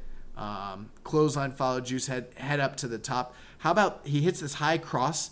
We've never really talked about it, but the crossbody that Juice Robinson does is literally Sting circa 1992. Yeah. He hits it just like Sting. Anyways, he gets two. At this point, Juice starts looking for a pulp friction. Owens counters and cradles him for a 2. Then Owens goes for the package pile driver, gets him up, holds him up there. Juice starts wiggling out of it, counters. Owens counters into his own pulp friction, and then hits Juice with a knee strike. Owens looks for another package pile driver, but Juice cradles him for 2. Backslide by Owens gets 2. Lariat by Owens. Juice hits the left hand of God and a Pulp Friction for the win. The closing sequence of this match with all these counters and all these Pulp Friction counters and all these like finisher reversals, I thought was very, very good. It kind of saved the match for me. Solid match, 3 stars. That's kind of the theme with Chase. It's like he's having these matches, and you know what? To some extent, Juice too. On this tour, they've been having these matches that I've been really enjoying and really liking, but I can't quantify them as being like truly like great matches. Right. They're nowhere near, match of the year. No. Candidates or even like match of the tour candidates. But when you talk about guys going out there and doing their job well and being more than solid, but really, really proficient, great workers and telling great stories in the ring and being entertaining and doing their job well, these guys get it done every single time. Yeah. Every time. Mm-hmm. So, I like this match a lot. I thought it was really good. Yeah, and so Juice, he's got Chase Owens in the rear view now, and he said, he's ready for his 4th challenger. So he said he's done with Bullet Club. Yeah. Also, we got a question relating to Juice. Let's see. Zack Saber Time said, realest question one can ask, ... What the fuck is Juice Robinson wearing? He looks so stupid. I can't imagine it getting worse than Hino Kuni.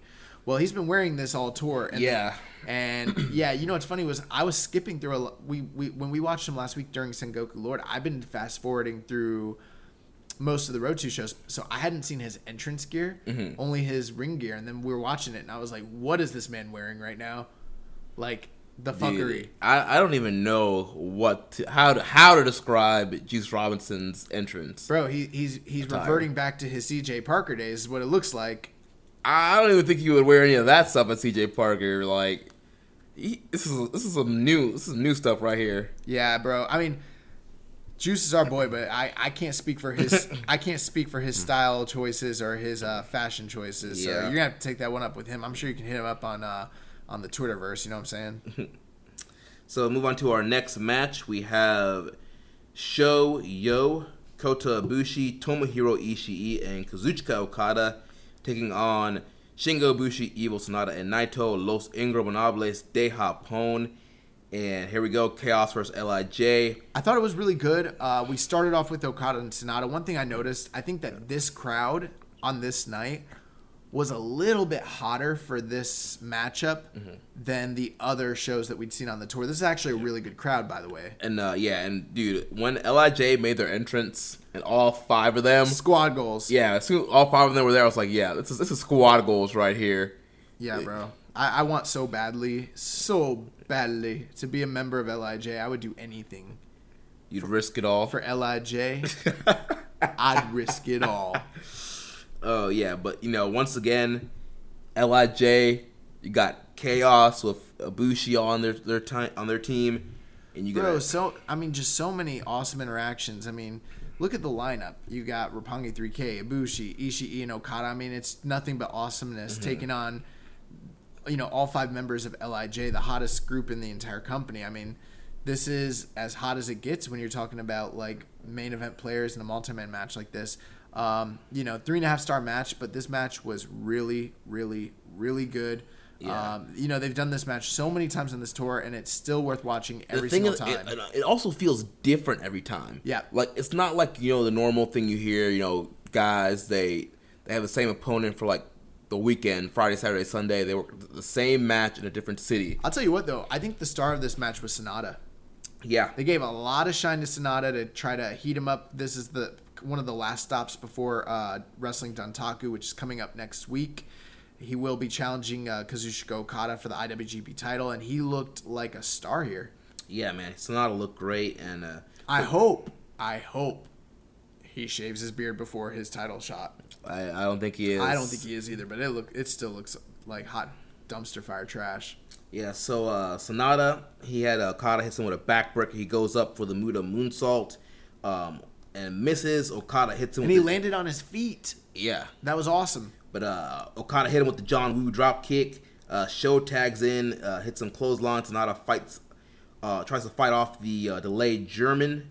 But Sho hits... And that spot was awesome. Like, Yeah. the delayed German spot just kept going and going and going. Because normally it doesn't go that long. Normally it's a little bit of a struggle, and then Sho muscles up whoever it is and hits the bridging German. But, Sonata being heavyweight, Sho a junior, they show that struggle there. He tries to lift him up, Sonata goes back down. See, if he would have come and consulted with me, I would have told him to roll for a knee bar, and I would have taught him my shoot style ways. You know what I'm saying? But he had an opportunity. He just didn't know how to do it. Yeah, but eventually he got him up for the deadlift German, got 2. Then he goes for the shock arrow pile driver, but Shingo comes in, cuts him off. They trade clotheslines. Then Sonata suplex Sho, gets a near fall. Yo makes a save. Ishii comes in and saves Sho from the skull end. When Evil comes in, hits a German on Ishii. Ibushi and Naito are going at it. Then Bushi hits a suicide dive.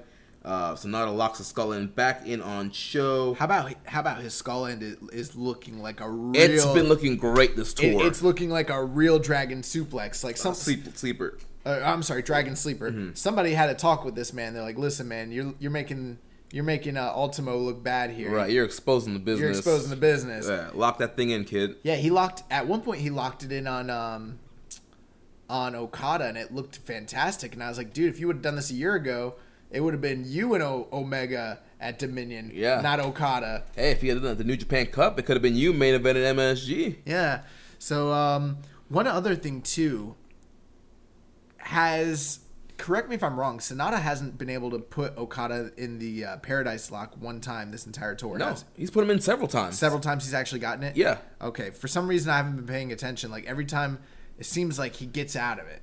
Yeah, so normally what they've been doing is like the first attempt, Okada will get out of it, and then later on, Sonata gets him in it. I don't know why I was thinking maybe he hadn't. That's why I wanted to ask you. Yeah. But there was a moment in the beginning of the match where Okada was utilizing some of those lucha submissions. Yeah, that like stump puller type maneuver. Yeah, the kind of stuff that you see from like a Blue Panther or like a Hechicero. Like I really love that style of lucha. It doesn't get enough like recognition in today's day and age. Everybody kind of thinks that lucha is all about flips and all about high octane action, but they forget that there's a rich tradition of ground fighting and submission wrestling. And I would say Hechicero right now is probably the top guy on the Lucha Independence, kind of exemplifying that. But man, Okada sometimes we saw it most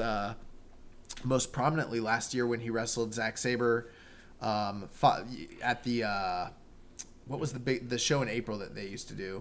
Sakura Genesis. Yeah, his Sakura Genesis defense.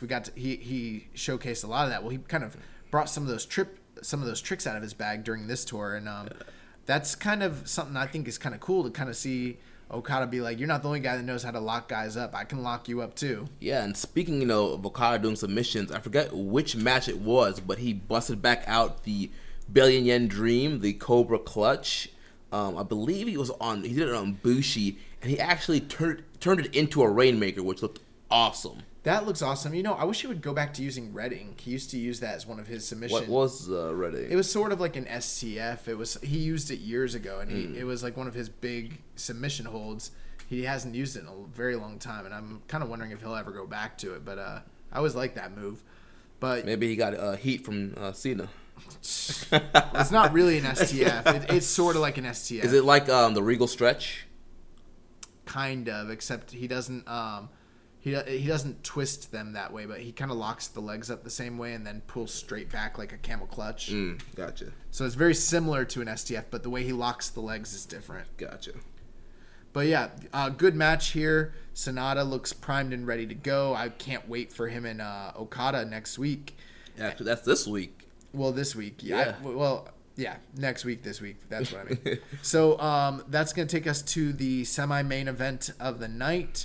The IWGP Heavyweight Tag Team Champions, the Gorillas of Destiny, Tangaloa and Tamatonga, defending the titles against the Most Violent Players, Toru Yano and Togi Makabe. We got a pretty interesting VTR video to... Yeah, they kind of went into the history of the most violent players, kind of showing all the times that Toru Yano has stolen belts from people. Yeah, this man has a rich history of stealing belts. Yeah. That's his legacy. And they kind of showed some of the MVP, like the high spots that they would do. Some of their underhanded tactics that they used to utilize, their viciousness. And then I really like the picture they put up of GOD. It looked like a GTA photo. It's pretty cool. Yeah. But so we got the match here, and this match surprisingly was pretty solid, pretty good actually. Mm-hmm.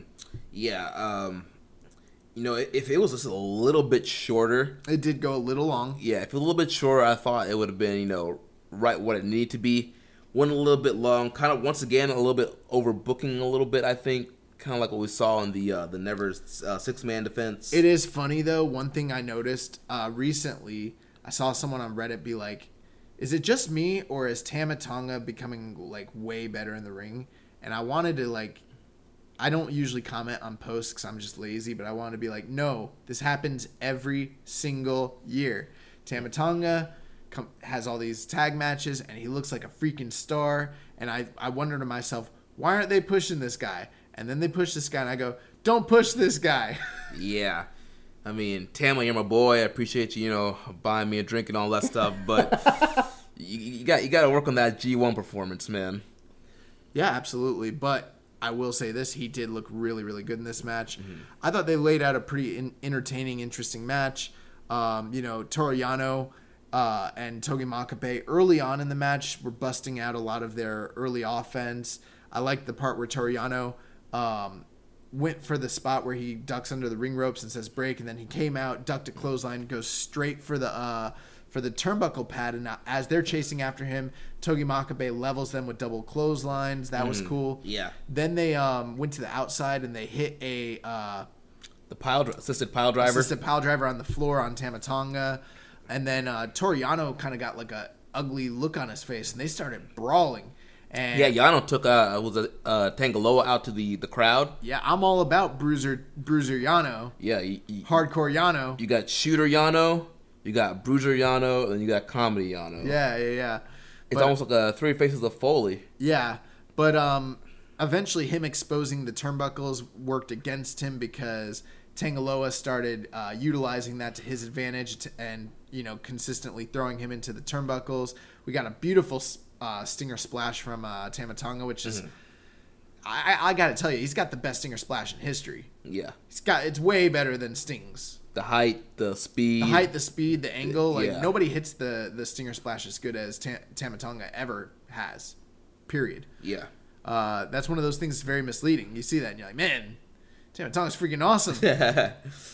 But ultimately, this match kind of devolved into just like a back and forth war between these guys. I did think that towards the end, the match heated up, got really good. Yeah, and then eventually we get a kendo shot by Jado. God start working over Makabe. They hit Guerrilla Warfare for a near fall. They go for the top, goes for a headbutt and a frog splash for a near fall. They do some more double teaming. Yano breaks up the super power bomb, but he gets cut off. Loa gets Makabe's chain, but then Yano low blows him. Hits a spear on Tonga. Makabe gets the chain, wraps it around his arm. Hits a lariat on Tonga, but that only gets a 2. Makabe goes up for the King Kong knee drop. Loa makes a save. Makabe ends up throwing out Loa. Jado distracts him, and then Tonga cradles him up with the tights for the win. Guerrillas of Destiny retain the IWGP Tag Team Championships. Yep. So it looks like we can finally put to rest the storyline of people stealing belts finally. Yep. And so now... as entertaining as it was. Yeah, so now they'll be focused on defending their Ring of Honor tag titles at the War of the Worlds against Jay Lethal and Jonathan Gresham. And I believe that they had a title challenge recently from the Briscoes as well. Well, I know on that tour they are facing the Briscoes, but I'm pretty sure that's non-title. I think they're only defending against Lethal and Gresham. The only reason I mention that is because Kevin Kelly put that over on the commentary. He said that they recently had a title challenge from the Briscoes. Yeah. So I know you're leaning right now to Jay Lethal and Jonathan Gresham taking the belts off them, which could be a very ROH thing to do, but I wouldn't be surprised with the build going back to Honor Rising for them to retain and then maybe drop the belts to the Briscoes. Yeah, and they could do that. Just I think with Jay Lethal coming off the world title right now, you kind of want to put him in a high profile position. And the Ring of Honor tag titles are usually treated pretty well. So I could see wanting to give him a tag title run with him and Gresham, do something with both of those guys. But they could. I mean, the Briscoe God feud. I think this is racially motivated. Yeah, put the belts on us. But more black champions in pro wrestling. Yeah, it's not working out so well for WWE with their Q1 numbers. You know what I'm saying? Yeah. Although I don't really blame Kofi for that. No. It's hard for one man to undo, a decade of bullcrap. Yeah, dude, it's hard for three. It's hard for him, Seth, and Becky, the three most popular people on the roster to try and save one company. But yeah, enough of those guys. So let's move on to the main event of the evening. Oh, before we move on, I just want to say we're going to talk about it in the news, but there is a new official New Japan podcast. It is hosted by Chris Charlton, and this week he had on Michael Craven. And the reason I'm mentioning it is because they absolutely buried the ROH tag titles on that podcast pretty heavily. So I just want to put that out there. Yeah, I mean, we can, since we're talking about it, we can just mention it right now. Yeah, so New Japan has come out with the New Japan official English podcast. It's going to be hosted by Chris Charlton. Let's just put it out there. They gave us a call, and we were like, guys, we'll never sell out. They wanted us to change the name of the show. They wanted us to move to Japan, and I just wasn't feeling all that. Yeah, just negotiations fell through. Negotiations fell through. There wasn't enough zeros on the end of the contract. Yeah. There wasn't enough of that May money. There was a zero. There was one big zero. They wanted us to do it for zero. And I was like, come on, Michael. Come on, Harold. Just give us something. They wouldn't even give us a New Japan World subscription. I was like, come on, man. Nah. Yeah, they didn't call us. We would have definitely sold out immediately. Oh, dude. The second any company calls us and offers money, you can bet that we will be signed that deal. Welcome to Keeping It OTT. Welcome to Keeping It Rev Pro. Where it's Rev Pro all the time. Oh, man. But, so they've got a new podcast, so it looks like we've got a competitor in the cyberspace, which is great. I listened to it this week. I thought it was really, really good. There are people I saw people kind of criticizing it, saying like, oh, nothing screams, authentic journalism than a company-sponsored, podcast. Yeah. I'll say this. It is a company-sponsored podcast. Absolutely. Am I looking for them to have critical takes on the New Japan product? Probably not.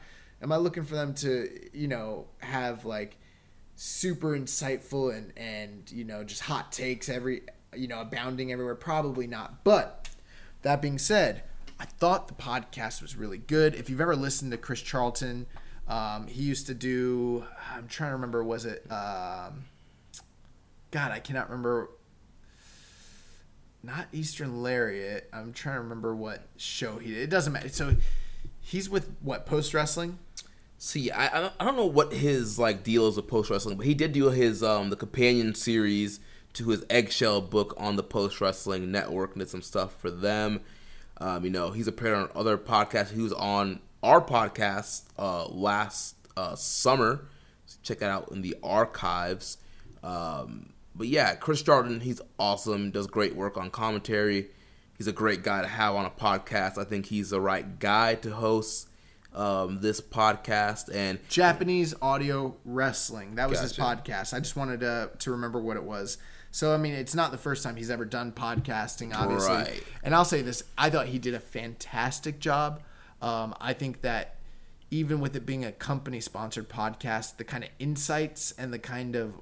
Obviously, this is the guy who's written the book on New Japan, so the wealth of knowledge that he has on the backstories and the culture and all that, he's a great resource.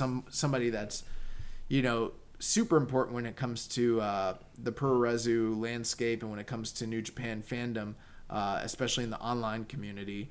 And I thought that he was great. Very interesting talk he had with Michael Craven. I don't know if Michael Craven's going to be on there every week or not, but it's kind of cool to see like a higher up from New Japan, and also to find out that he was a tape trader back in the day.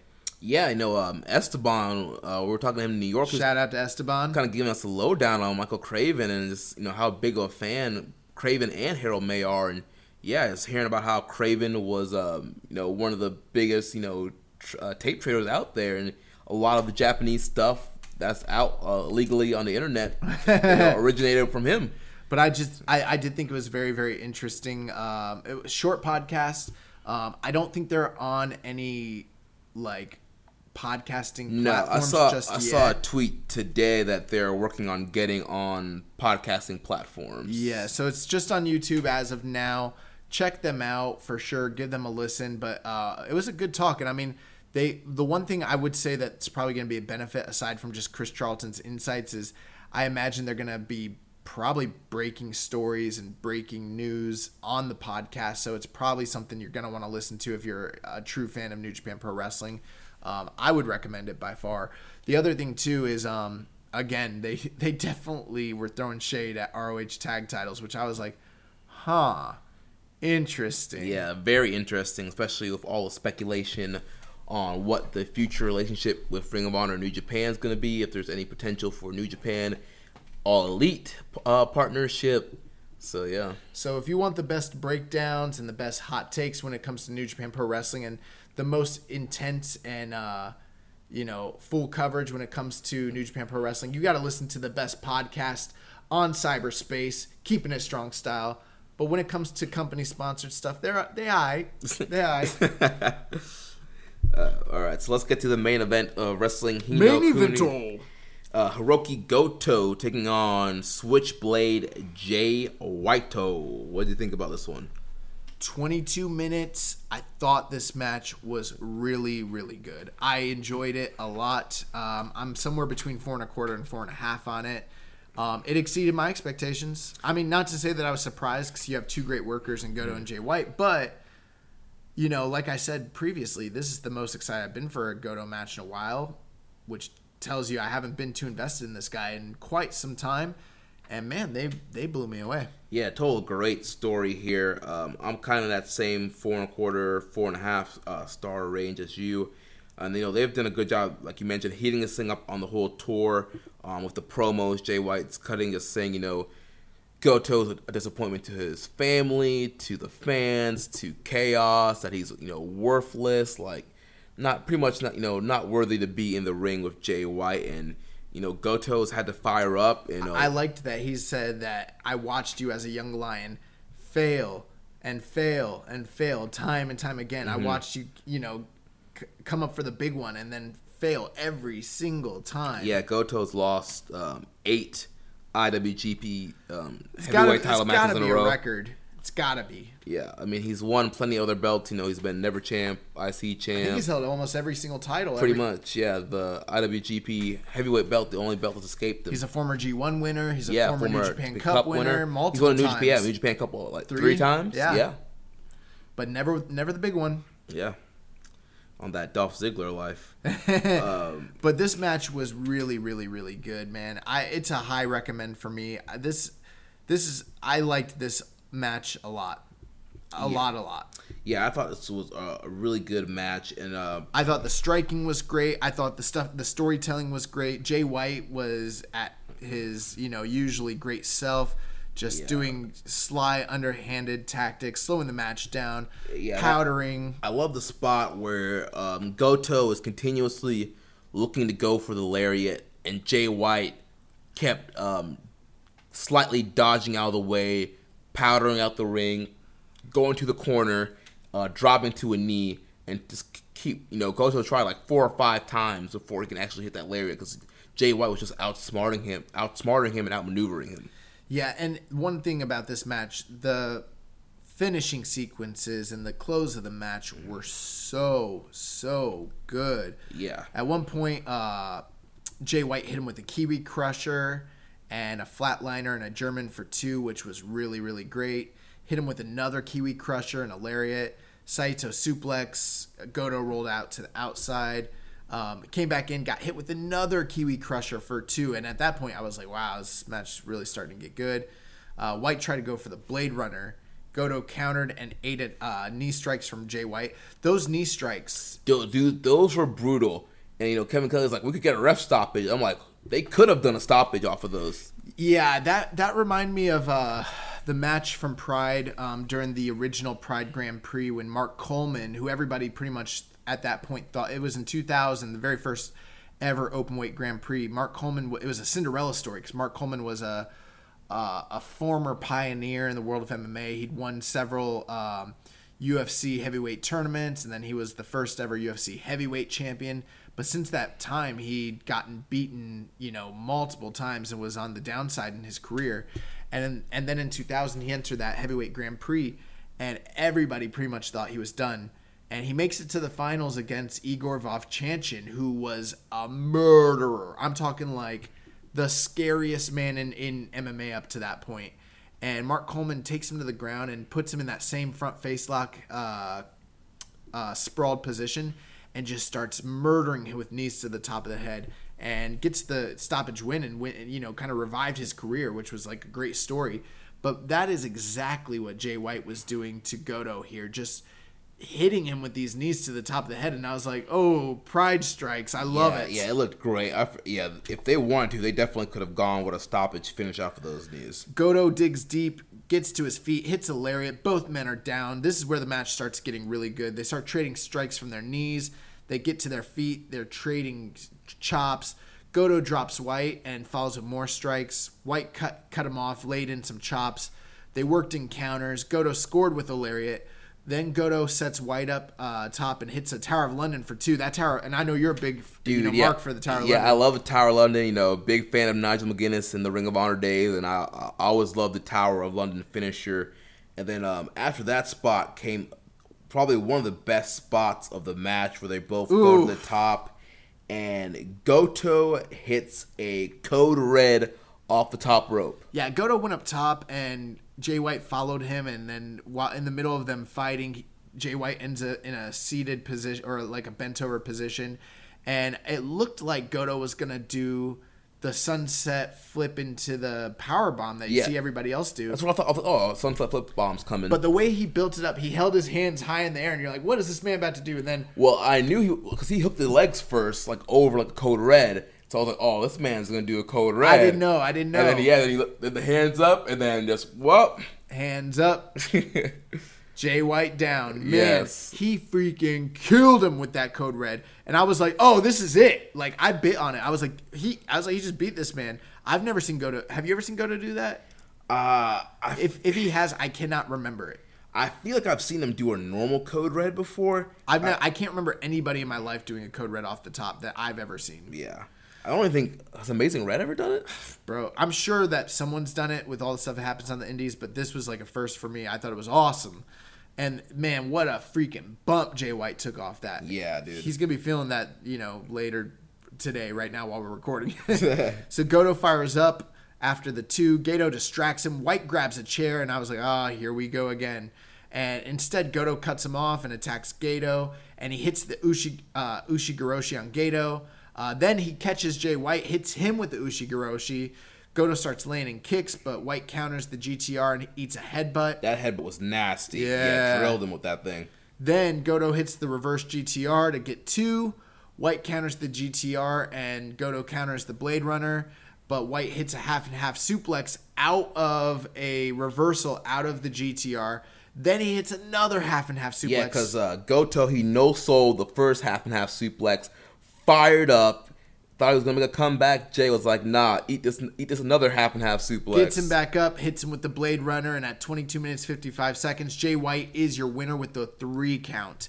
This match was awesome. Yes, definitely recommended match of the tour. Check out Jay White and Hiroki Goto. We've got a question from Reddit user Noel Dynasty 2490. He says, how is Jay White so damn good? He is just that damn good. He's the cerebral assassin of New Japan. Let me tell you something. You might not like Jay White, but you don't have to hate the player. You gotta hate the game. This man is freaking awesome. He's awesome, man. Yeah, dude. And Goto was awesome. This was a great match. Yeah, definitely recommended to watch. And Jay White, it's just the character stuff, the promo, the little nuanced stuff that he does throughout his matches. Dude, just think of it this way. Earlier, before this match happened, you and I were talking, and we were talking about, and we're going to go over the match of the month and the wrestler of the month, but you were like, who's your wrestler of the year so far? Mm-hmm.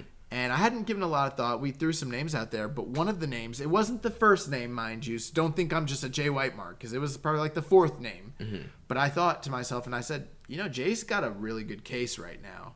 And you were like, yeah, he actually does. And this is just another match in a growing catalog of great matches that Jay White is having. And it's really hard for the Jay White deniers and the naysayers to kind of keep denying this man because he's gotten so great. Last year, when we did Wrestler of the Year... I just want to bring that up. We did not put Jay White on.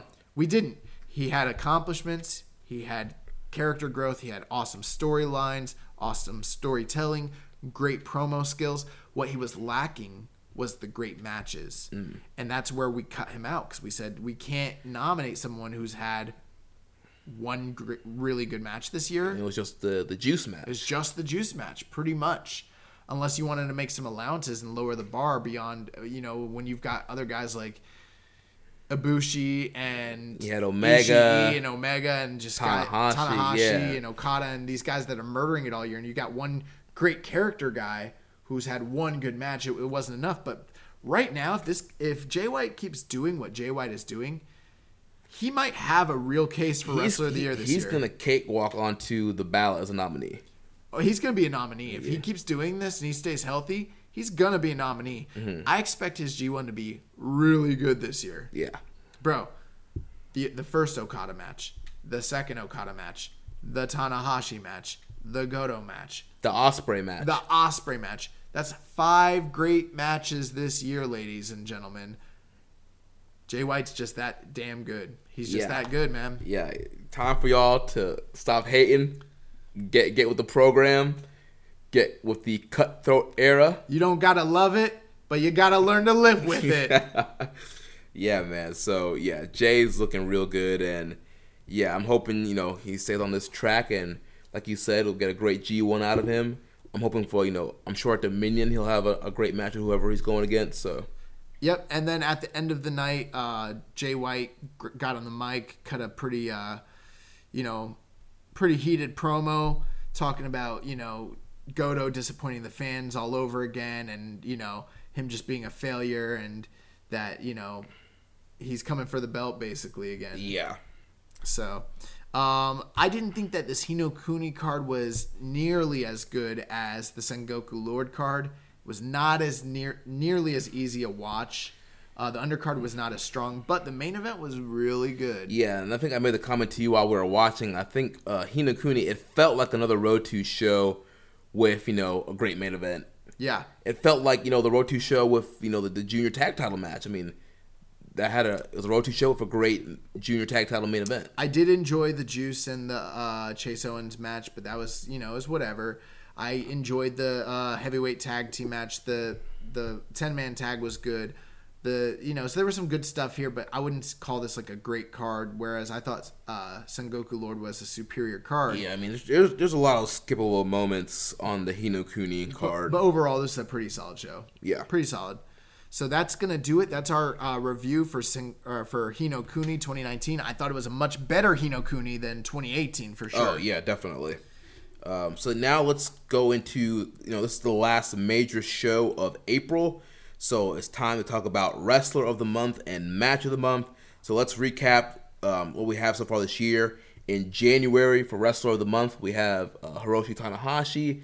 For the Match of the Month for January, we had Kenny Omega versus Hiroshi Tanahashi from Wrestle Kingdom. Which I think is still my leading match of the year right now when it comes to New Japan. Yep. For February, Wrestler of the Month, we had Will Ospreay. And for Match of the Month, what was it again? It was Tanahashi and Jay White. Yeah. Then for March, for the match of the month, we had Ibushi versus Naito from the New Japan Cup. Yes. And then the wrestler of the month was Tomohiro Ishii. Yes. And now we are here for April. So the April wrestler of the month, the Golden Star, Kota Ibushi. Golden Star. Yeah, man.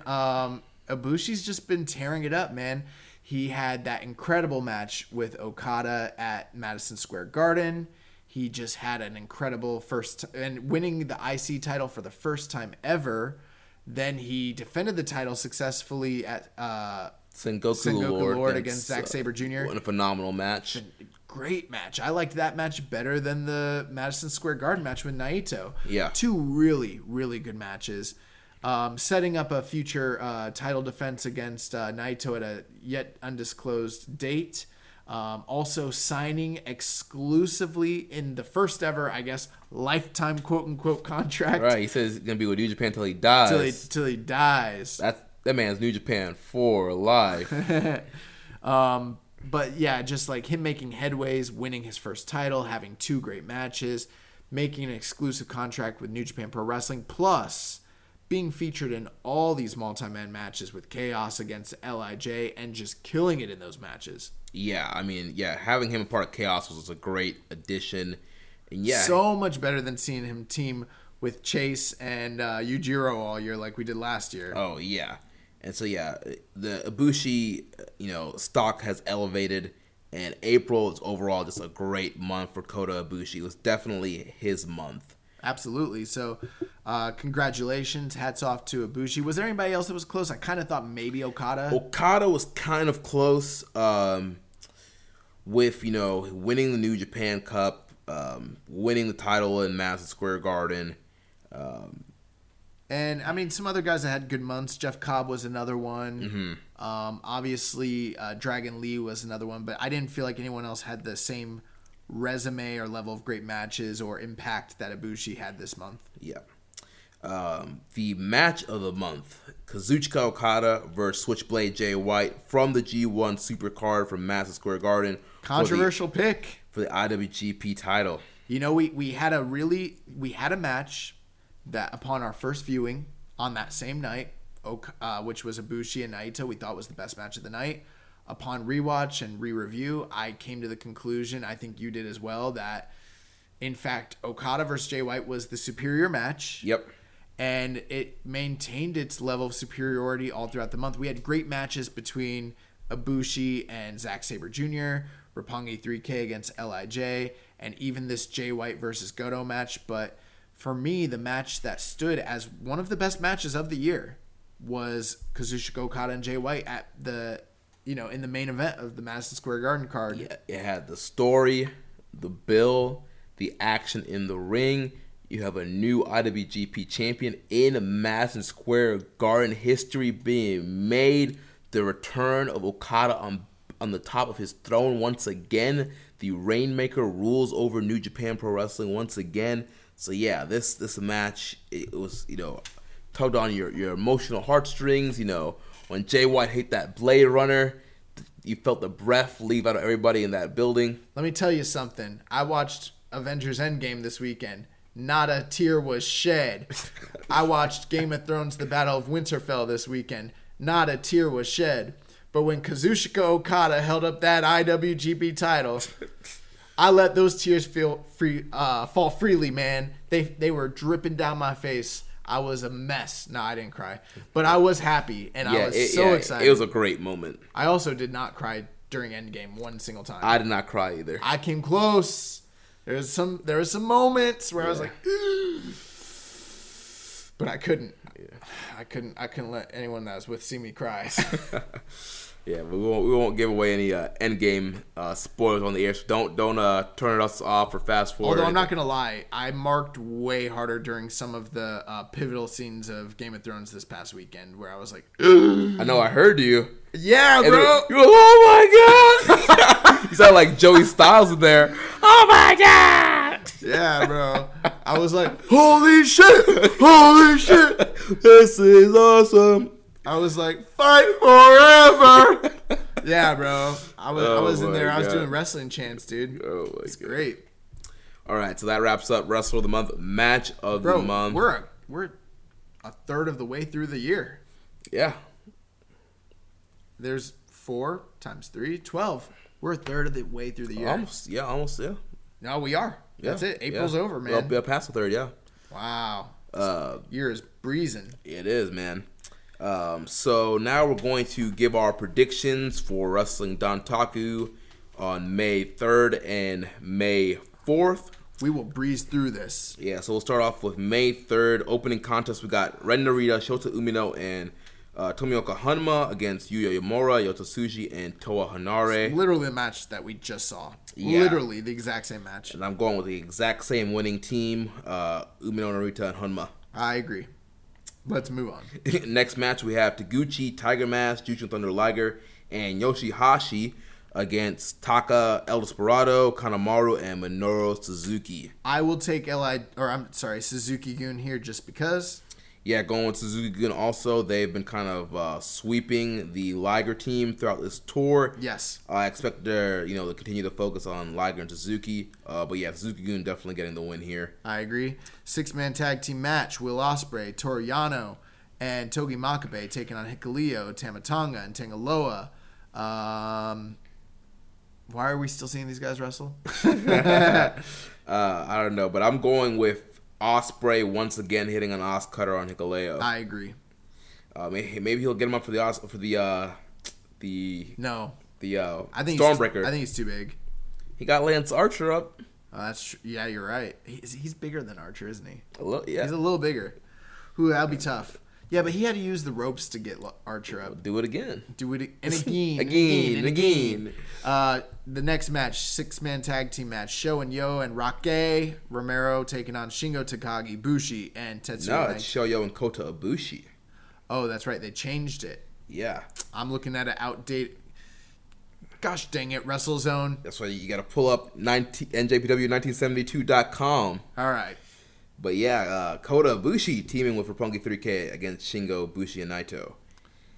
That is a tough one. I'm gonna go with. I'm gonna take Shoyo and Ibushi just because I think Bushi will probably take the pinfall here.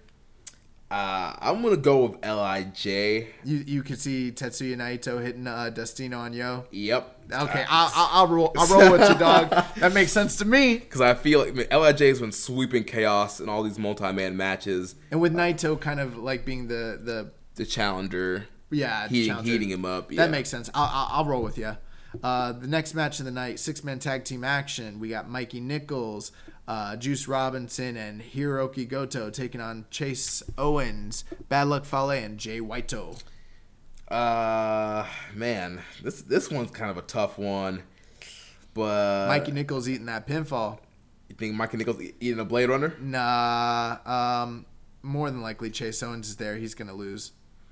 I don't know. Chase pinned Nichols on the tour last week. Well, we're in agreement. One of those two guys is going to be the pin eater. Yeah. I think maybe Goto picks up the win here, or Juice against Chase, most likely. So I'm gonna take the Seki-gun team. I'm gonna take Bullet Club. I'm gonna take Jay White, Blade Runner on Nichols. Next up, we got a special tag match. This looks good. Big Tomohiro Ishii teaming up with Kazuchika Okada against the King of Darkness, Evil, and Sonata. Ooh, that's a big match. I don't know, man. Well, I gotta go with Sonata and Evil.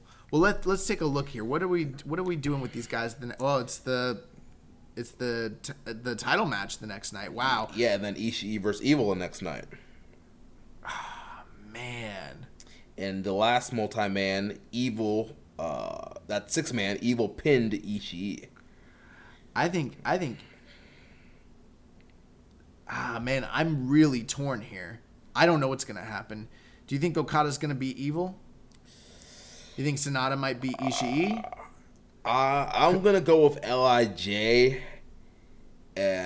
Ishii will definitely take the fall. I don't know if Evil's going to get the fall again or Sonata, but I feel like you want Sonata going in strong for that title. That was my initial knee-jerk reaction. That's probably the most likely scenario. So I will take LIJ as well. But I'll tell you what, that match looks fire. Yeah. That match can be awesome. Dude, the closing stretch here looks awesome. Yeah. So yeah, I'm going. And I was gonna say something where I was like, dude, we're just getting a rehash of all these multi-man matches that we've seen all tour, which is fine, but it's Dantaku, man. Mm-hmm. You know, it's not really looking like a super strong Dantaku lineup so far, but these last 3 matches really make up for it. So that tag team match should be great. In the semi-main event, we have the never openweight champion Jeff Cobb defending his title against the Lord of Darkness, Taichi. Yeah, so they've been heating this feud up. Cobb has joined the tour this past week.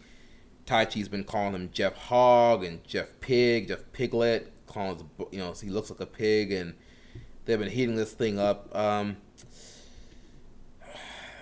going to go with Cobb to retain. I'm going to go with Cobb, and I'll give you a spoiler. I think almost every team on this entire tour is retaining their titles. So far, that has been the case for every title defense.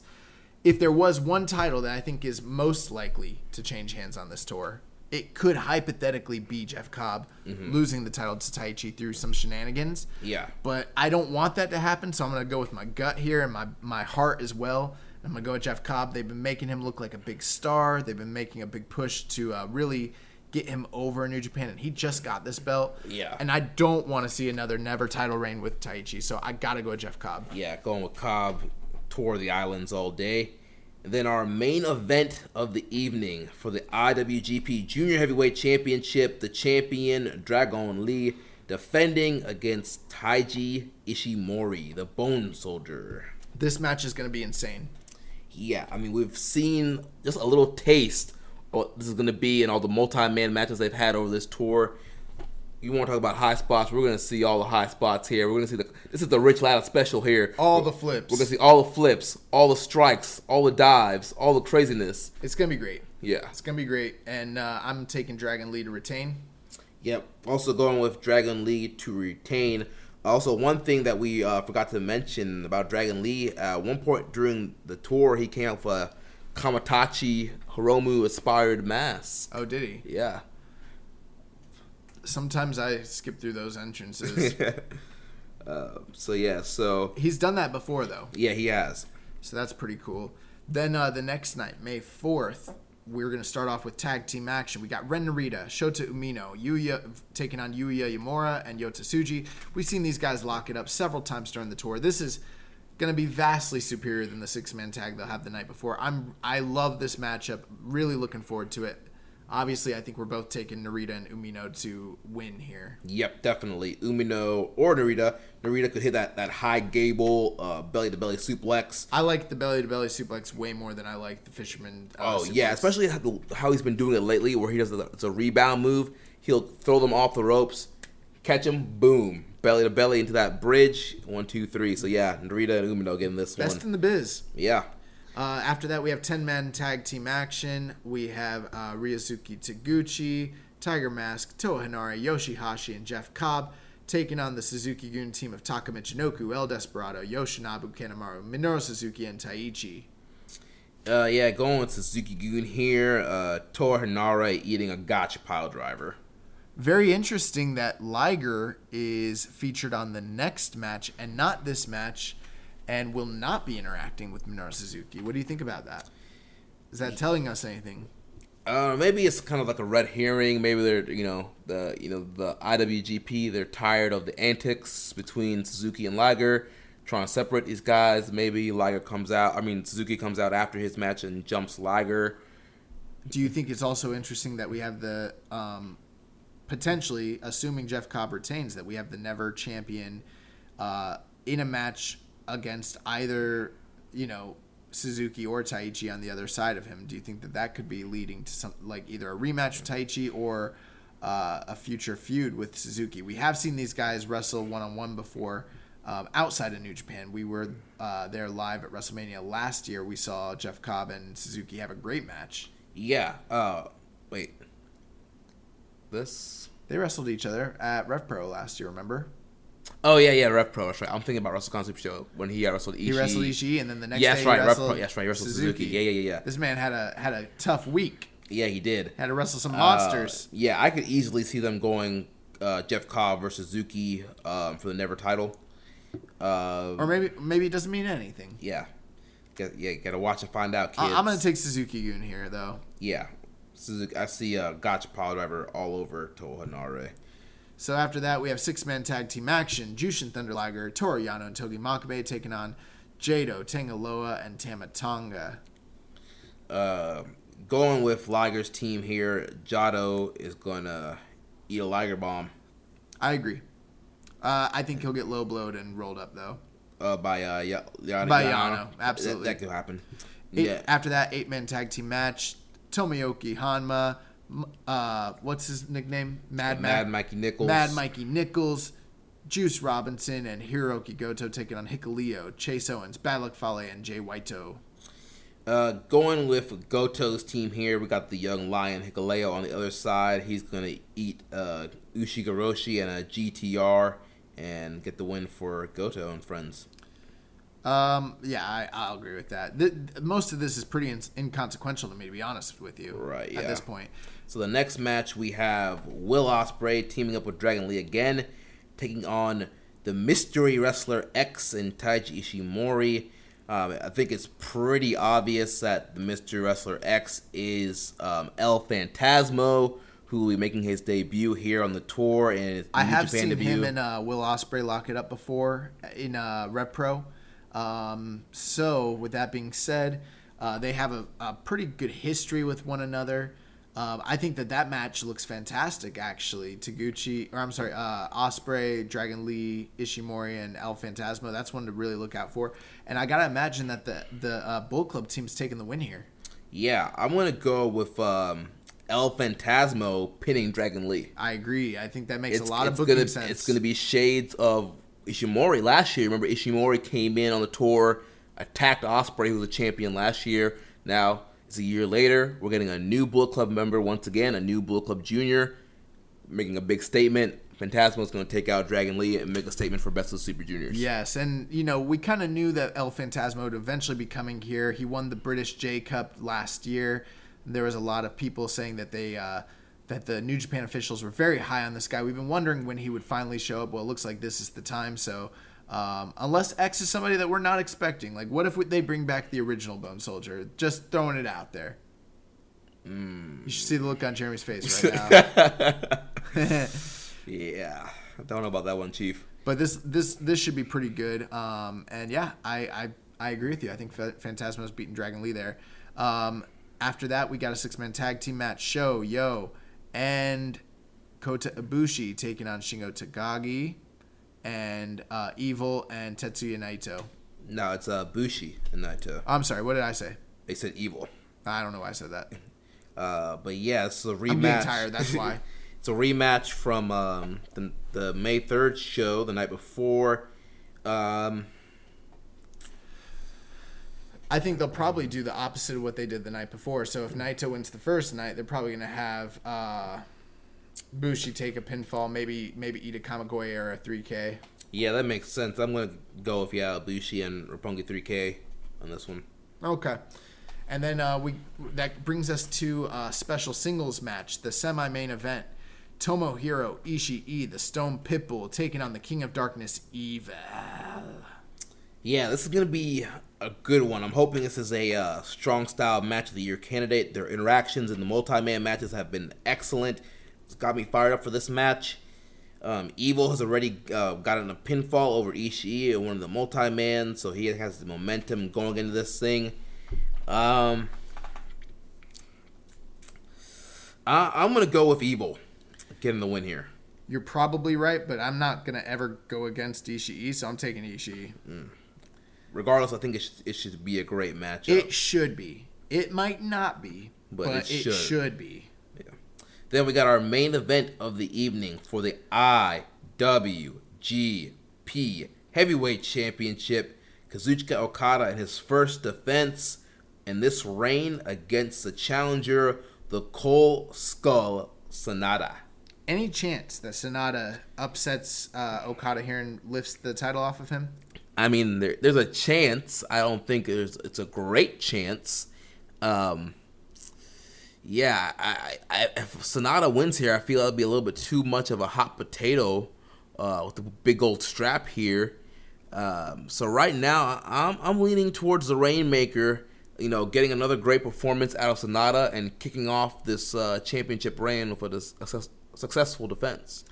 I agree. I don't see any scenario feasibly in my mind where Sonata beats him. If he does, that would be probably the biggest upset of the entire year. Mm-hmm. I just don't see it happening. I'm hoping that this leads to bigger things down the road for Sonata. And, the match they had last year was, fantastic. I think they have it in them to have another fantastic, if not even better match. If anything that we've seen from them on the multi-man matches and throughout this tour tells us anything, then this should be really, really good. Yeah. Now, any last thoughts on that? No. Do you feel like these Dantaku shows are not as good as the years past? Because I think they're not.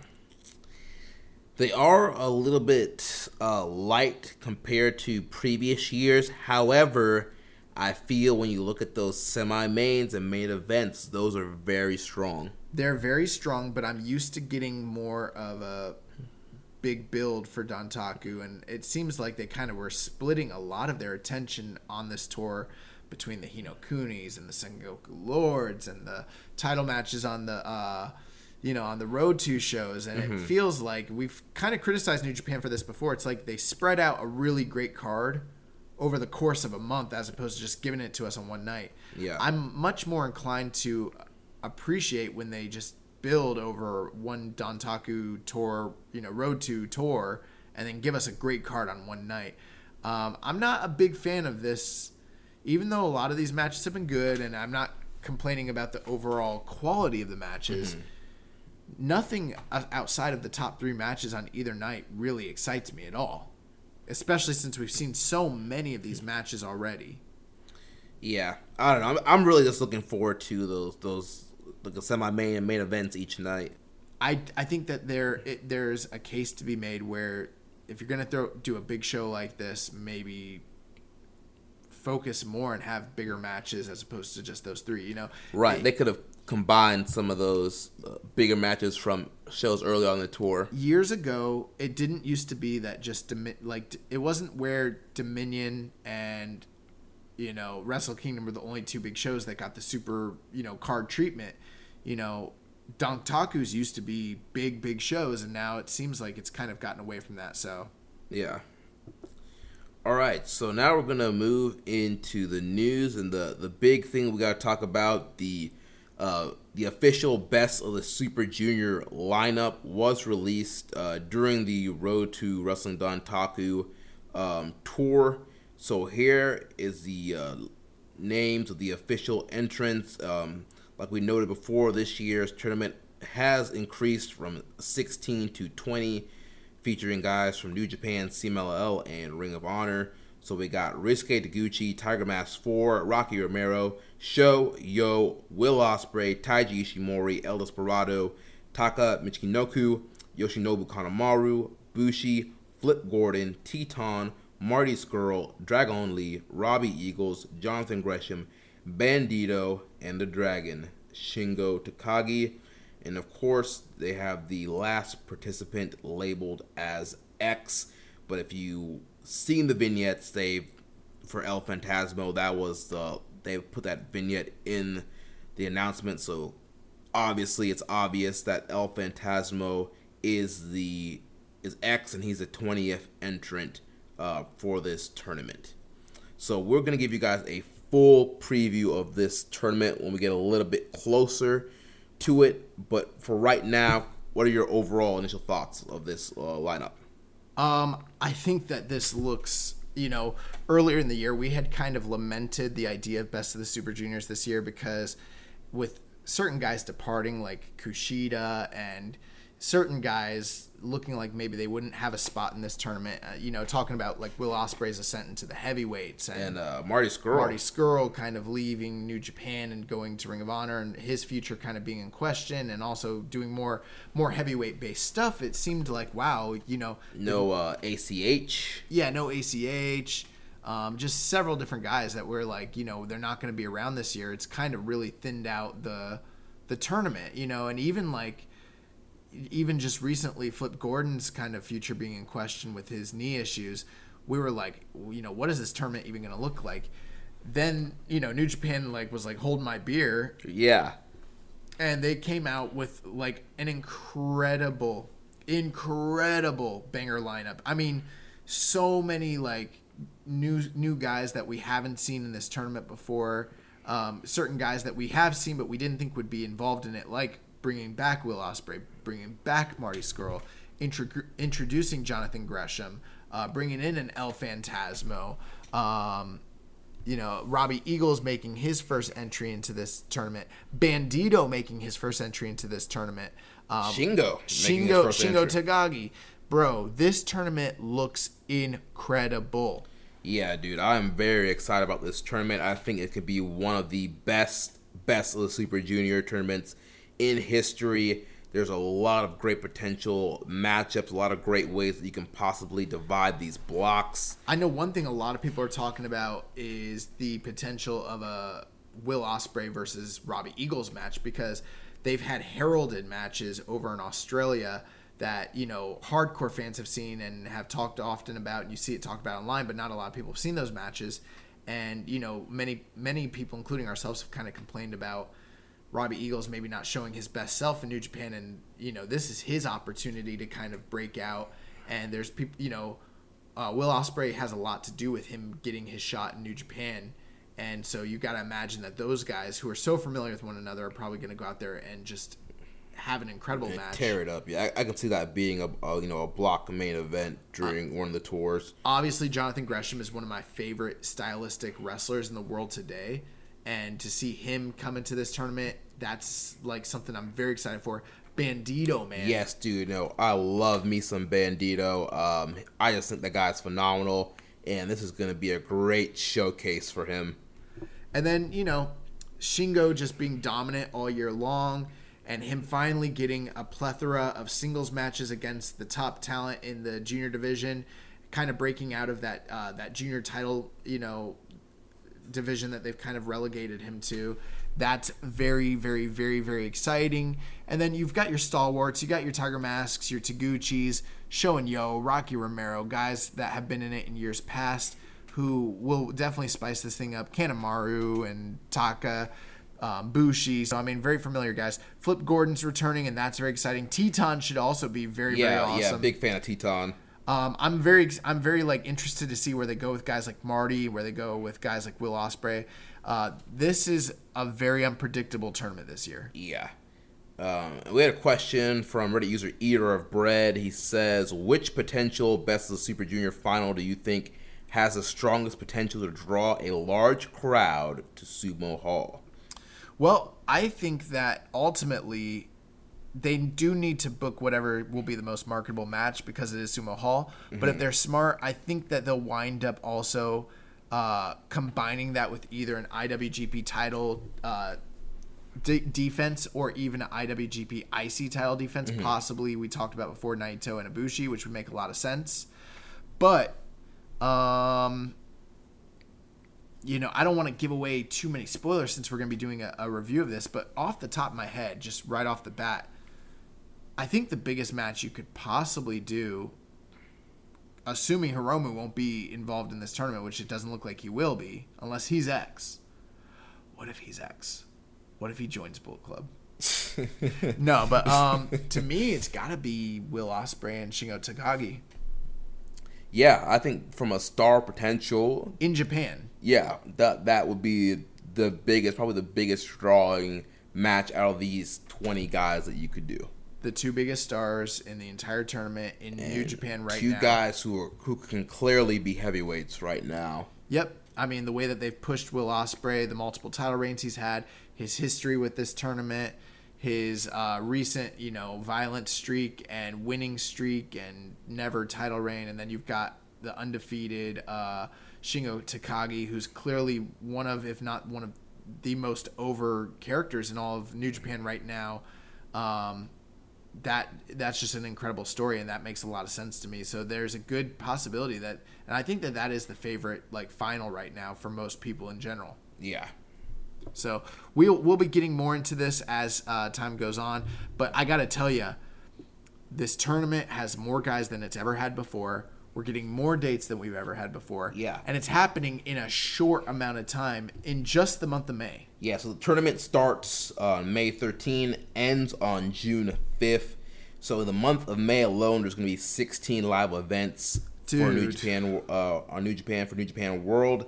There will be English commentary on every tournament show. Which sounds like maybe we're getting either full production or semi-full production for every show as well. Yeah. Dude, Kevin Kelly, this is going to be like a G1 for him too. Yeah. Wow. I don't know if he'll be doing all of them, actually.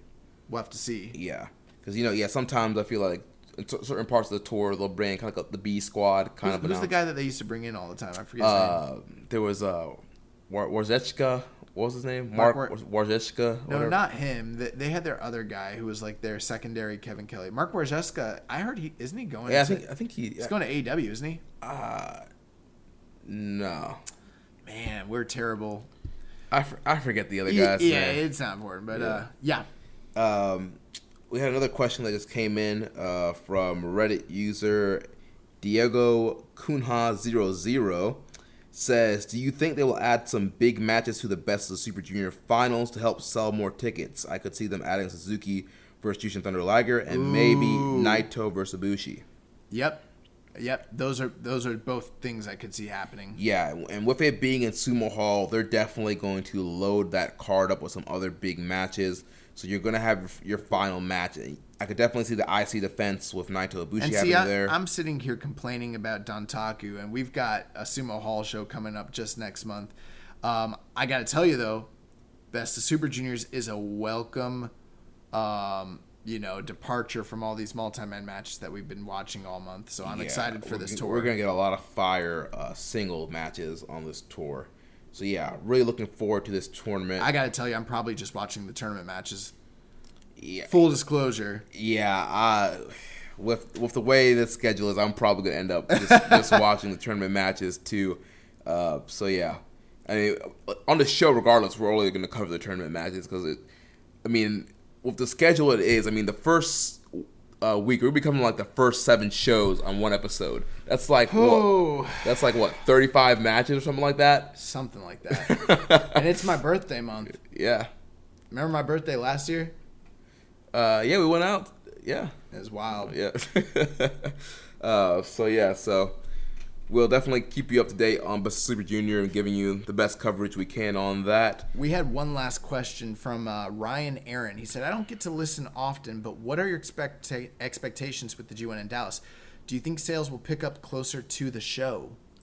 Yeah, it's Ryan the Great Aaron. That's the co-host with Floyd on Around the Ring. Check that out. Floyd also hosts All Things Elite here on the network. So yeah, I do think that we will see, a little bit of a surge in ticket sales pick up once they announce the blocks and who's in the blocks and the matches that are happening at Dallas. I'm not sure how big of a surge it's going to be, but I definitely think we saw that with a lot of the U.S. shows when they finally announced the card, ticket sales went up. So. Yeah, I'm not really a market analyst. I can't tell you what the expectations are, but I got to imagine that if they release a card that has great matches that people want to see, they will probably pay to see them. Yeah. And so with that, and also, maybe the expectation that prices might start to come down a bit, there's a good chance that that'll probably help walk-ups and help, people that are on the fence when it comes to getting the show. And from what I'm hearing, New Japan is expecting a big walk-up day of. I could imagine that. Yeah. Yeah. So that'll be interesting. Also, Slammiversary is piggybacking off them and will be held in Dallas as well. Yeah. Same weekend. Yeah. So Sunday night. Yeah. So that might also, help both companies to some extent. Yeah. And speaking of Impact, former Never Openweight champion Michael Elgin, it's clear where he's at now. He made his debut at Impact Rebellion on Sunday. Which I heard was a good pay-per-view. Yeah, it was a solid show. That's what I heard. He came out. Brian Cage, your new Impact champion, defeated Johnny Impact. Not my champion. And then Big Michael Elgin, came out post-match to challenge Cage, hit him for Big Elgin bomb. And so Elgin's now an Impact. Thoughts on that? No, nothing. That's it. Elgin's gone. He's dead to me. Just like the Bucks and Kenny. Yeah, they're dead to me too. I think Impact's a good spot for Elgin to be at. They're based in Canada. He's from Canada. All of his kind of personal stuff that has happened in the last couple of years has kind of died down. The court case got dropped. So I think Impact's a great place for Elgin to kind of be right now and kind of put some new life into his career. And there are some great guys he can have some good matches with there. I do think it's interesting that they're pairing these two guys up to have their first match with one another. They used to tag, actually, as the Unbreakable Effing Machines. Yeah. Really great tag team, and I gotta imagine that that's gonna be like a super, video game style wrestling match. All the finishers. Both these guys have a creator wrestler move set. All the big, you load your guy with all the big moves, all the high spots. That's what you're gonna get here with an Elgin versus Cage matchup. Yep, and kind of a light news week. Just a couple things to go over. Yeah, the last thing, we already talked about the podcast, the New Japan official podcast. Last thing I have here, there were some names announced for the Southern Showdown Tour in Australia. Bad Luck Fale, Will Ospreay, Kazuchika Okada, and Switchblade Jay White have been officially announced for the Southern Showdown Tour. So that should be a really fun tour. Looks like they'll be doing some big matches with some of those guys. So looking forward to seeing those. And like we mentioned, we'll get we'll get Chris Bryan on the show because he's supposed to be going to those things. And we have a couple more questions that just came in. Oh man, the listeners are pouring them in. This is from Reddit user Bravo Tango Zulu. He says, will Shingo go undefeated through his Best of the Super Junior block? And if not, who should be the 1/ones to beat him? Personally, I'm leaning Sho. I think that there's a good case to be made that Sho could potentially be somebody to defeat him in the tournament, considering, the history between them and the build between them. That would make a lot of sense to me. Right. But I could also see him just juggernauting through the tournament and going undefeated into the finals. Yeah. If anybody's going to beat Shingo, the two people I would have beat him would be either Sho or Will Ospreay. Yeah.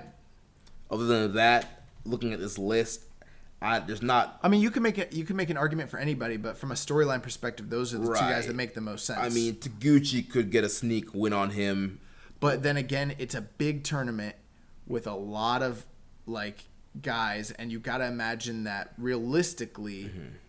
More than likely, most people are probably taking at least 2 pinfalls in this tournament. Right, that's what the normal. Well, with the number of participants, we're getting close to G1 numbers here, and it's for them to book it in a way that is compelling and interesting going into a finals. A guy who's undefeated, if he goes undefeated the entire time, let's say, mm-hmm. then by I don't know the math, but how many people are in it? It's 20? Yeah. So they're wrestling 9 other guys? 10 in each block, yeah. So by their 8th night, if they're undefeated and they win that 8th night, then you already know that they're going to the finals. It kind of cuts down on some of the drama. Mm-hmm. So with that being said, you got to imagine that they're going to take 1, maybe 2 pinfalls each. Mm-hmm. And that is Gato's booking style, especially if you want to, let's say you decide to push Shingo to the finals and he wins the entire thing.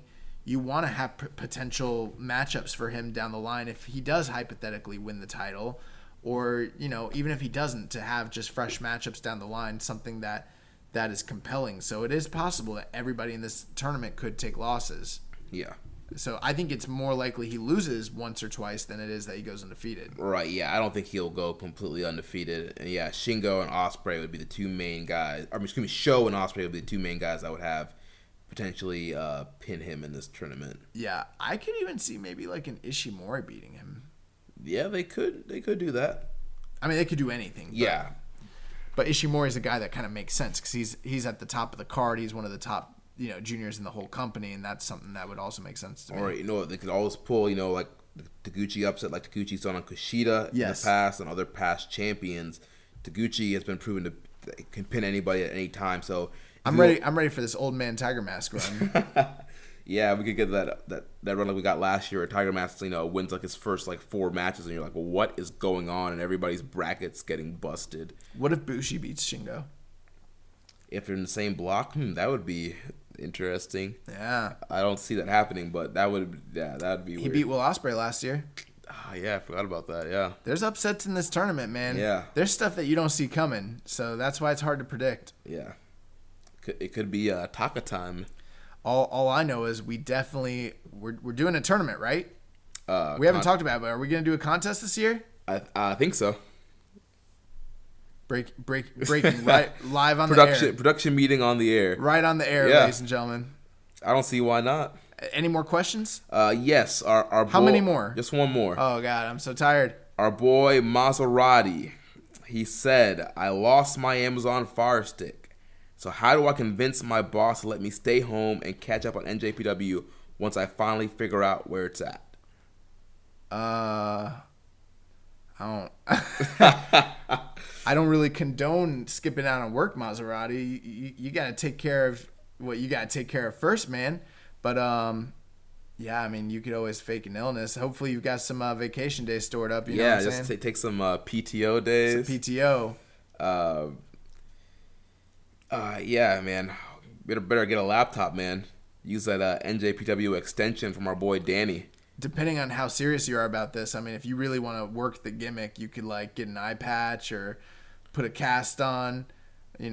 Cowboy Bob Orton did it for a long time, and I mean, no one really seemed to question that guy. So yeah, or maybe tell your boss that you could potentially be a guest co-host on the most popular New Japan podcast on the internet, Keeping It Strong Style, and you have to stay home and catch up because it's gonna skyrocket. Something tells me that's not gonna work. But I think that's gonna do it. So we'll be coming back to you next week. Next week we'll be bringing you coverage of Wrestling Dontaku Night 1 and Night 2. And bringing a prediction for Best Super Juniors? Is that the next week? That's the next week. We'll be doing the following week. So in 2 weeks, we'll have our Best Super Junior preview. Next week, Wrestling Dontaku review. And, of course, keeping you up to date on all the latest news in the world of New Japan Pro Wrestling. I'm sure by next week, maybe the blocks will be announced. Hopefully. Some of the big matchups so we can... Just kind of, if those come out, we'll announce them, but we'll still do the big preview in 2 weeks. And before we go off the air, I just want everyone out there who's listening and who's gotten this far in the show to know we appreciate you. We appreciate your support. And we thank you for listening to us. You guys are the best. The only reason we have a show is because of listener support, listener interaction. Jeremy, take us home. Yeah, so make sure you connect with us on social media. On Twitter, the show is @KIStrongStyle. I'm @Jeremy L. Donovan. You can also follow us @Social Suplex. On Facebook, we are facebook.com/Social Suplex. You can also find us in the Wrestling Squared Circle Facebook group, facebook.com/group/Wrestling Squared Circle. On Reddit, I am the Pro Black Guy. Josh is Keeping It Strong Style. You can email me, jeremy@socialsuplex.com. Make sure you check out all the other shows on the Social Suplex Podcast Network. On Sundays, we have One Nation Radio, hosted by Rich Latta and James Boyd. On Wednesdays, we have the Ricky and Clive Wrestling Podcast from Scotland. Every other Wednesday, we have our podcast dedicated to independent wrestling, Grown Men Watch This Shit, hosted by Jeremy Tate and Chris Bryan. On Thursdays, we have NXT, Then, Now, and Forever with James Boyd. And then on Saturday, we have All Things Elite with Floyd Johnson Jr. And I'm hearing that there might be a special co-host going on for this Saturday's All Things Elite. So make sure you tune into that. Make sure you are subscribed to the Social Suplex Podcast Network. It's Dustin. Leave a rating and review, and we will catch you next week on Keeping It Strong Style, the ace of podcasts. Ichiban. Thank you for listening to Keeping It Strong Style. We'll see you next time. Say goodbye to your credit card rewards. Greedy corporate mega stores, led by Walmart and Target, are pushing for a law in Congress to take away your hard-earned cash back and travel points to line their pockets. The Durbin-Marshall credit card bill would enact harmful credit card routing mandates that would end credit card rewards as we know it. If you love your credit card rewards, tell your lawmakers, hands off my rewards. Tell them to oppose the Durbin-Marshall credit card bill.